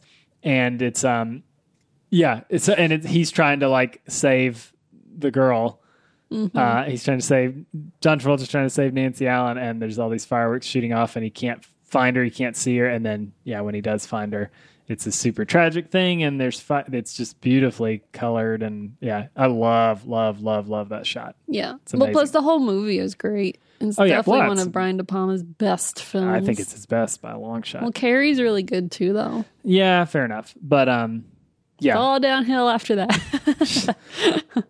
But yeah, Blowout is awesome, and that's a great fireworks scene. I think that's the first one we both thought of. Yeah. I'll throw in another one that was the other one that I initially thought of is a movie we just talked about recently on our last episode, Blue Valentine. And the very last scene, I'm trying to remember the context because it's been so long since I've seen it. But he like walks out of the house. Do you remember? Decide that they're separating, officially getting a divorce, and he has to leave and say bye to his daughter. And the daughter's like screaming, like, don't go. And so I think he's just walking off of while there's fireworks going on. I forgot the context, but I remember basically he's walking out on this suburban street and there's fireworks lighting up the street. And they're playing this song Alligator by Grizzly Bear that I love. And it's just like this super, after such like a big emotional journey throughout the movie, like it's this big kind of melancholy release at the end, I feel like. Yeah. And it does a lot with like juxtaposing, like everyone's happy around them. They're celebrating and like their lives just got destroyed. And then I think if I'm remembering right, I feel like the fireworks continue through the credits and they're actually lighting up the credits. Yeah, I think they do. Like you see the credits because the fireworks light them up. It's a really cool effect too, which I'm always a sucker for credits that are somehow blended into the story. I haven't seen that movie in forever, but I remember just being like totally in awe of the last like 5 minutes. Yeah. I thought that was a good one. I guess I'll pick The Sandlot, where they have their night game. Yeah, that's an excellent one. So it's the only night of the year where they can play a night game because the fireworks are bright enough to light up everything. But such a beautiful idea. What's his name? Benny the Jet Rodriguez is the only one taking it serious, and all the other sandlotters aren't they playing, distracted by it. Isn't the song, aren't they doing that like America the Beautiful, but that like soulful rock version of it? I think so. It's definitely America. No, I don't think it's that. I think it's just the theme. You did the research. Did the research. I did the research. I meant to go back and watch this him on the scene. soundboard. What's his name? I don't know. I did the research. The guy that does the research for you. Ask, oh man, what is it? Anyways, this is terrible. If you don't know what we're talking about, this is so bizarre. It might just be a Georgia thing. But yeah, that's a great little sequence in the movie. And it doesn't even really affect the plot. It's just like, wow, what a beautiful moment of childhood. It shows their characters because they're just out there to have fun. And Benny the Jet Rodriguez is there in the long game. All right. Fair enough. He is the only one who's going to be a professional baller. Yeah. It's important. Okay. All right. I've got another good one. One that I can't believe I didn't think of immediately. And that is The Lord of the Rings, The Fellowship of the Ring. Have we talked about this movie before? Who is this by? Pete Jackson. Oh, Peter Jackson. Peter Jackson. So obviously, very near the beginning of the first Lord of the Rings, it's Bilbo's 111th birthday, and they have this big celebration, and Gandalf is famous for bringing fireworks, and Merry and Pippin accidentally set off all the fireworks early, and there's a giant dragon firework that is meant to be a nod to Smaug. So that's a pretty fun moment. I think that's one of the few, not few, but I think if they ever redid the Lord of the Rings movies in 3D, which I would not put past Peter Jackson to do at some point, that would be a great 3D moment when the dragon flies over everybody. And it's really the last time any of them are happy. That's true. It's like the only purely happy scene in the whole movie, probably. Yeah, that's true. But it is a lot of fun. I like that scene. What else we got? Well, the list is getting less and less integral to the plot. Okay, all right. Tongue-tied. I'm gonna go with Boogie Nights. So I stole it. That's such a good one. This scene is so intense, and so what's his name? Mark Wahlberg and John C. Reilly and that dude from Deep Blue Sea are a dude from Deep Blue Sea, Alfred Molina. No. Wait, the blonde guy whose idea is to rob Alfred Molina. That guy's in Deep Blue Sea. Yeah, okay. So they go to Alfred Molina's house, the dude from Spider-Man 2. Or is it Spider-Man 1? 2? 2. And the new one. 7? I don't know. I don't know what one. They go to his house to rob him and steal his drugs, and because they're broke and strung out. And Alfred Molina's little pool boy toy is in his underwear and a crop top or something, and he's constantly throwing firecrackers. And then there's really loud music playing, and Alfred Molina has a shotgun at some point, or guns, and they're all just it's super tense, and the firecrackers are just constantly going in the background. The scene is incredibly tense. Yeah. And then it just every 15 or 30 seconds, there's a big pop from one of these firecrackers. So it really puts you and the characters just totally on edge the whole time. I was trying to think, was there any fireworks in the New Year's Eve scene for this movie? Or maybe just sparklers? I don't think so, because they start counting down, and then that's true. Something real bad happens. Yeah, so we don't see it if there is. And then it cuts to the next decade. Yeah. But yeah. Using firecrackers to set the mood. Indeed. An awful mood. All right, let's see. I'm going to go with a movie that has fireworks in the name. Okay. And that's Bottle Rocket. So Wes Anderson's first movie. There's a whole sequence. What were you going to do? I was going to hit My Man, but then I wish we had a button that said, that was Anderson? No, we need that button. Yeah. But yeah, there's a whole sequence where they're shooting off bottle rockets and Roman candles out of a car window. And then there's a really funny, my favorite one when I always think about it is when, I think it's because Dignam, Owen Wilson, is really annoyed that he's not like the center of attention because Luke Wilson has a girlfriend. Well, he's like the third wheel. Yeah. And so there's this shot of him. He's shooting the Roman candle, but he's just aiming it directly at the ground. He's just shooting right at the ground. He's really bored. It's so funny to me always. So I do always think about that. That's a great. I think of Roman candle scenes. That's the top one for sure. I love Bottle Rocket so much. Yeah, Bottle Rocket. I wish Wes Anderson would do more movies like that. Just go back to his roots. I agree. I wish we'd get something a little pared down from what the nonsense we go the opposite, Wes Anderson. Go back where it's just a funny story. That's what we want every director to do, is go back and make their first movie again. Yeah, right? We want Peter Jackson to go back to horror. Peter Jackson and Sam Raimi. And yeah. Anyways, but yeah, I thought that was a good one. And obviously the movie's named after a firework. So duh. Yeah. I don't know about these other ones. These are all kind of blah.